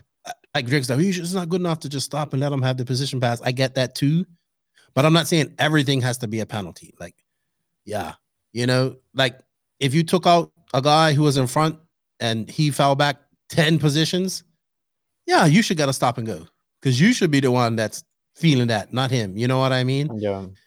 But if you hit him and like you guys keep racing and there's no like 1 or 2 positions left, I think there's some time for that, or 1 position's left, or you gain the position and he doesn't, you have to give it back to him. There's a lot of things, but this has to be all organized, and there's just promoters. There's no federation. There's no association. There's no rules. There's no fucking rules. Like what? Like there is no rules. There really aren't. So I don't know, man. I don't know. Anyway, Max, we're gonna go into our last little section. We're gonna do this real quick because we did it last week. We started with some teams to talk about that. So this next little section and our conclusion is brought to you by Lugs Racing, who has over 55 years of combined RC experience.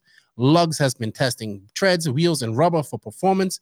They have their Econ line of tires developed with racing budgets in mind. High quality but lower cost means savings that can be passed on to you, the racer.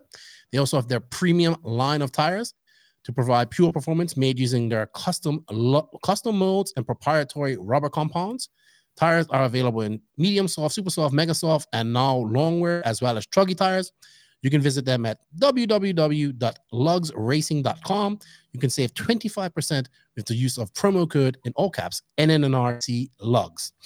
All right, Max. So continuing on with our last week when we was talking about teams going into the Worlds, I thought we'll look at some more teams this week, maybe one or two. So I'll start off. Let's just get this right off the bat. TLR.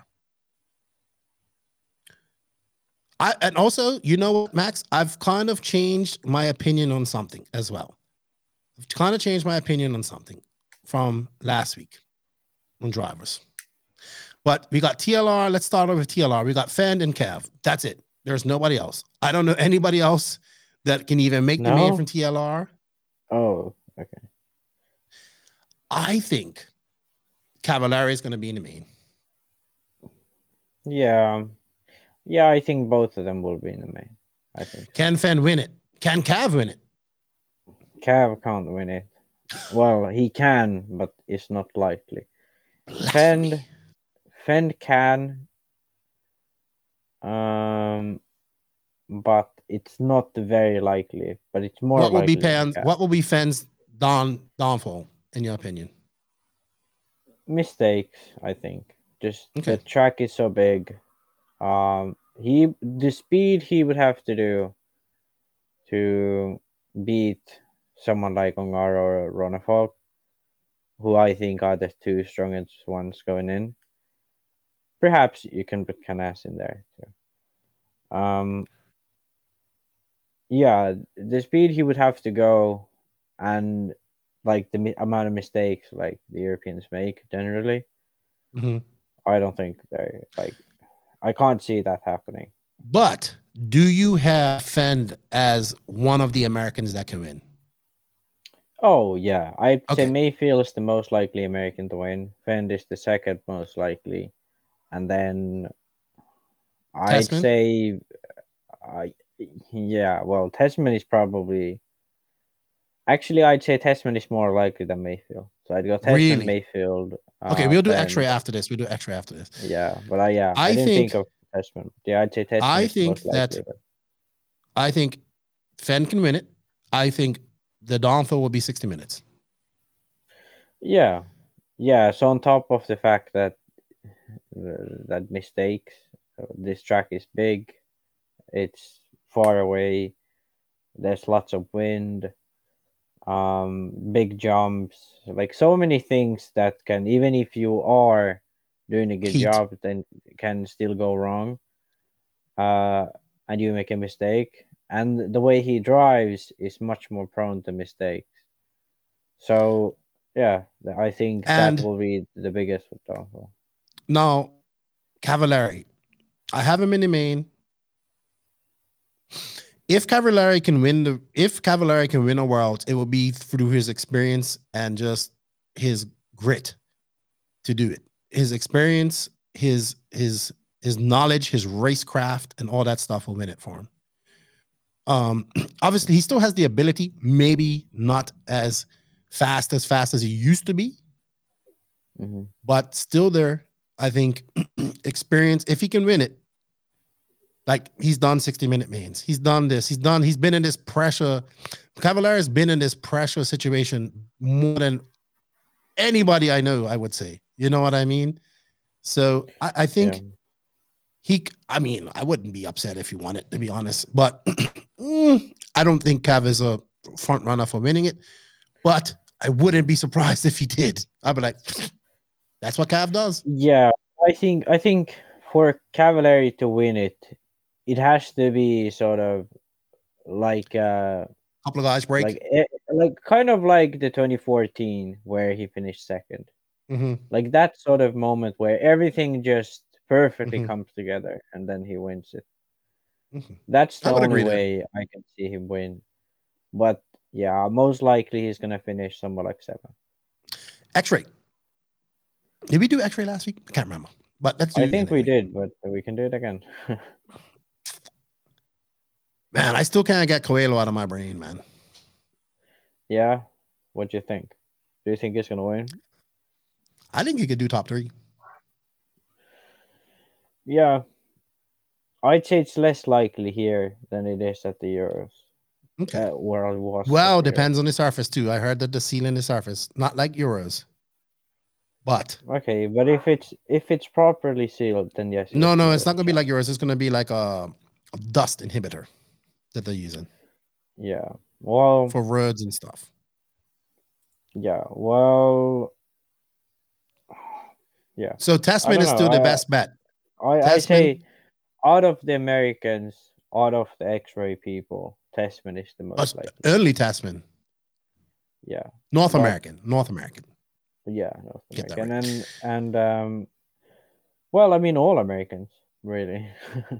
Oh yeah. Well, he's Canadian. He would consider himself Canadian. All right. Yeah. No, but I mean South and North American. So you don't have, and I remember you don't have Oscar winning this either. I think Oscar will be in the main. That's for sure. Who? Oscar Baldo. Oh, Baldo.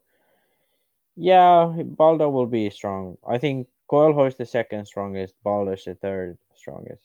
Okay. But there could be a situation for Baldo where if he got like a good start, he can just click those laps out in front. Like he did at the warm-up. Happened like warm up. It happened in 2016 as well in a warm up. Mm-hmm. So if he gets out front and he can click his laps, then yeah, I think it can happen. And that, yeah, but either. But then yeah, he has to start like top 5 to have that. So yeah, no way that's gonna really happen. So Coelho will probably be the second. S-Works will have a pretty big team. They'll have from America, Spencer Heckert, Camden Lime, and Bornhorst. Bornhorst being the top one out of that one, I think, most definitely. And then on the Denny too, right? Is Denny going? Yeah, I saw him on the list. Okay, all right. I didn't see. All right, Danny, I forgot about him. Sorry. And then obviously they have Juan Carlos Canas, who is picked also one of the favorites to win. And Elliot Boots. I don't have Boots as a favorite to win. I have him in the main. What about Pariente? Oh, yes. We forgot about the young Spaniard from Pariente. Or Valente too, for that matter. Valente didn't go through. Is he going? I mean, Valente is better than Heckert and Lime. On this track, yes. Yeah. In America, no. I'd say on any track. Really? Heckert's not bad. Heckert's not bad at all. Well, Heckert, Heckert's all right. Heckert's good. Joe Bornhorst, where do you see him? I don't know. Maybe semi. It's hard. Yeah, I'd say like almost making it to the main. I say. Really? Yeah. He's think, like there. He's gonna finish 7th in the B semi, and lose out on time and finish 13th after semis, and then not go through the LCQ. So who do we have from S-Works in the main? JCC Parente? Yeah, JCC. Maybe Boots. Pariente if he has a perfect day. Mm-hmm. Boots if he has a good day. And yeah, I take Canas and Boots is I think Boots is gonna be there. Canas he was really good. He's yes, he can. Maybe. And I'd say he's the second most likely to win. And Boots was good here in the warm up, and he was good here in previous years we've been at this track. So I think Boots will be in the main.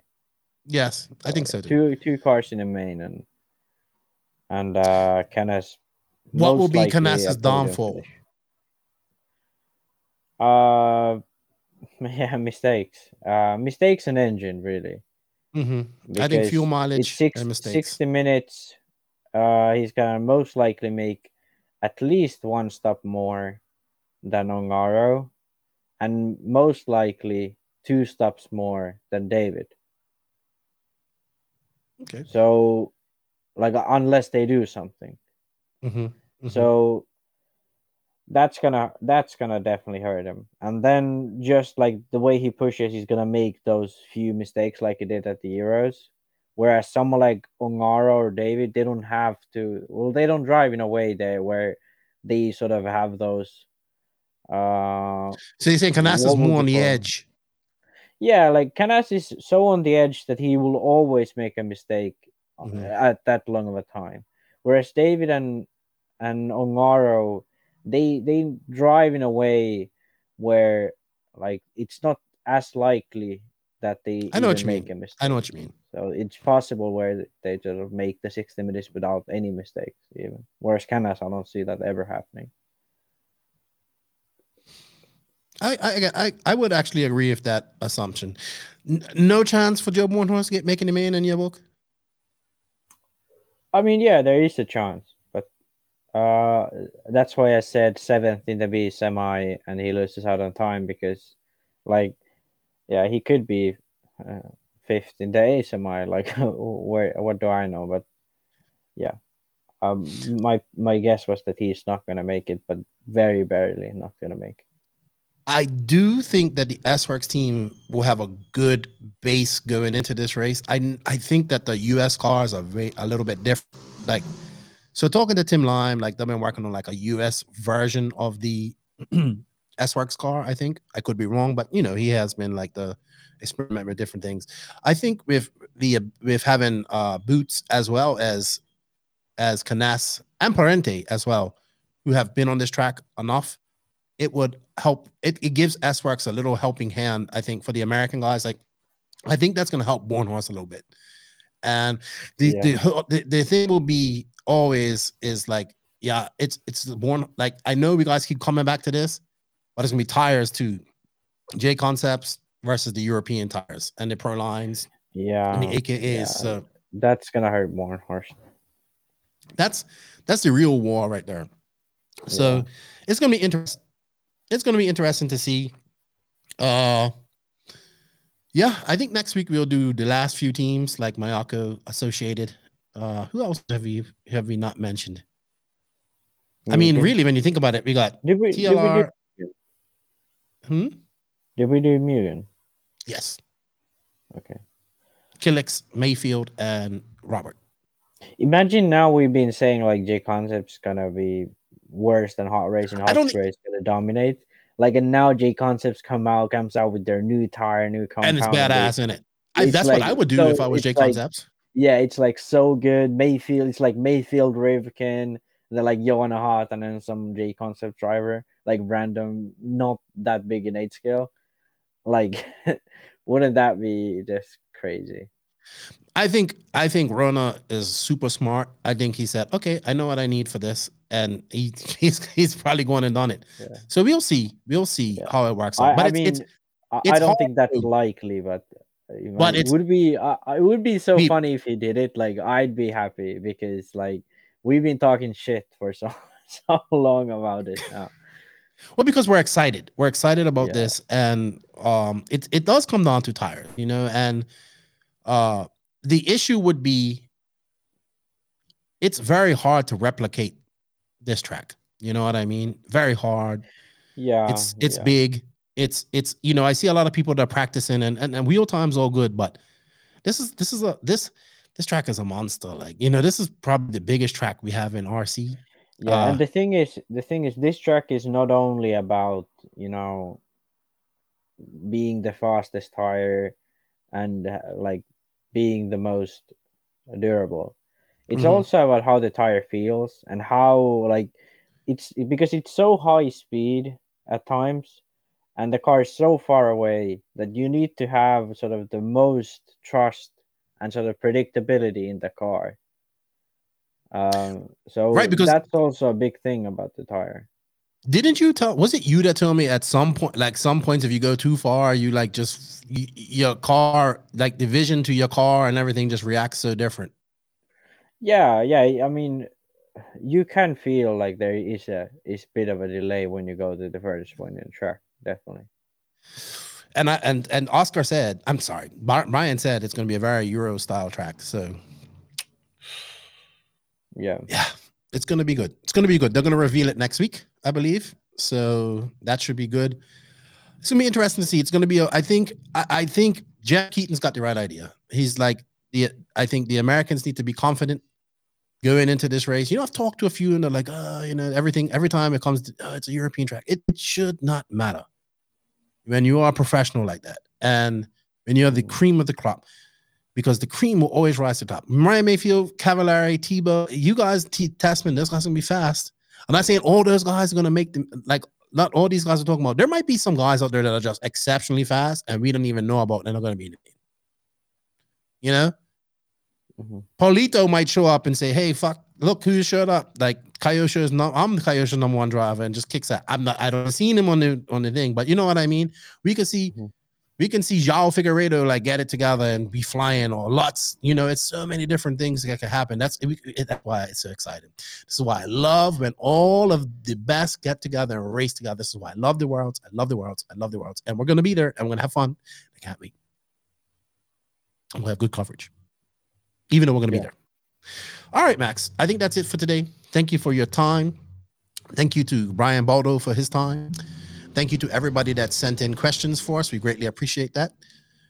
Thank you to the NNRC squad for all their support. We can't do without you. Thank you, Max, for your time as well. Thank you to all the patrons of the podcast. We can't do without you guys. If you wish to be a patron, you can. The link is in the written description of this podcast. You guys help us out a lot. Also, remember, everybody, showing the sponsor some love shows the podcast some love. We have coupon codes, affiliate links, everything that you need in the written description of this podcast. Please, if you can, show them some love. Helps us out. They are Invisible Speed, TZO 200 tires, TNR Fuels, High Tech RC, Beach RC, Mayako, Techno RC, RCGP, Papa Willie's Traction Tonic, G-Spec RC Tuning, Sun Pedal USA, Racecraft USA, Clinic RC, House of RC, RC3 Raceway. Shout out to the Viking, the Doctor, and Teebs.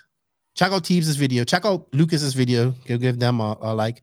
Max, I'll see you next week. We're going to be busy recording, and then I'll see you next Saturday, I guess. Yeah. Yeah. Be good to see you. You've grown up so much since the last time I saw you. Yeah. All right, Maxie. Well, you have a good weekend of practice. Yeah. Everybody have a great weekend of racing and practice wherever you're going this weekend. Be safe. Remember that Nitro is the glory. E-Buggy pays the bills.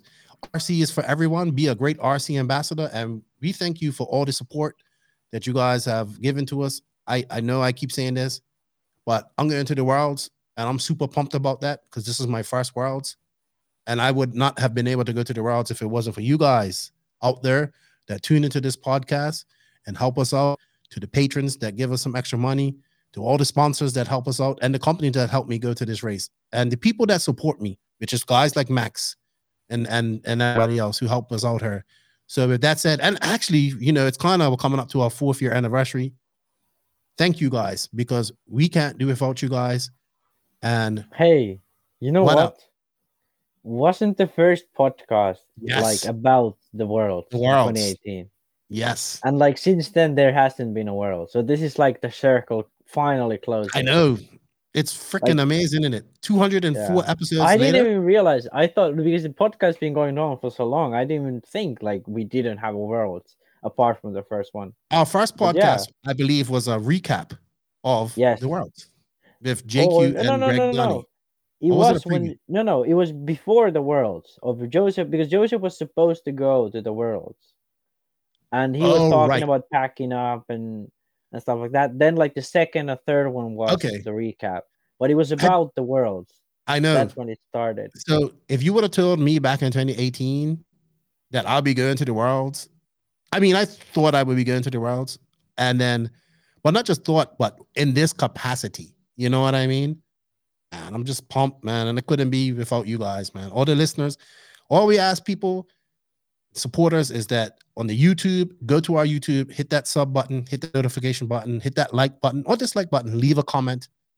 On the apps, on the podcast apps that you're listening to this via audio, leave a comment, leave a review, It helps us out. Share, please. The YouTube channel is at 2,408 subs. Before my Facebook got hacked, I had 5,000 friends and a waiting list. The NNRC podcast should have 5,000 subs. At least we have 5,700 followers on Facebook. We should have that many people on YouTube. So please, that's all we ask from you guys. Go to our YouTube channel, hit that sub button. We need that YouTube channel to grow. But thank you for all the support. It's been a cool 4 years, and we are going to bring you. Well, I am bringing you on my. I want you guys to live vicariously. I want you to enjoy the worlds through me. Obviously, Max will be there. He'll be racing, but he'll be involved, and JQ and everybody. But live vicariously through the No Name RC podcast as we travel to what is going to be the most epic worlds ever held, in my opinion. It has been dubbed the epicness. You have dubbed it that, right? It has been dubbed. It has been dubbed the epicness. Okay. It's not even like, it's just the epicness. Anyway, enough rambling on. Thank you, Max, for your time. Thank you guys for listening. Nitrous Glory, E-Buggy pays the bills. If you ain't grinding, you're sliding. Lefty and Max, we're out. We're out. We're out. See you guys later.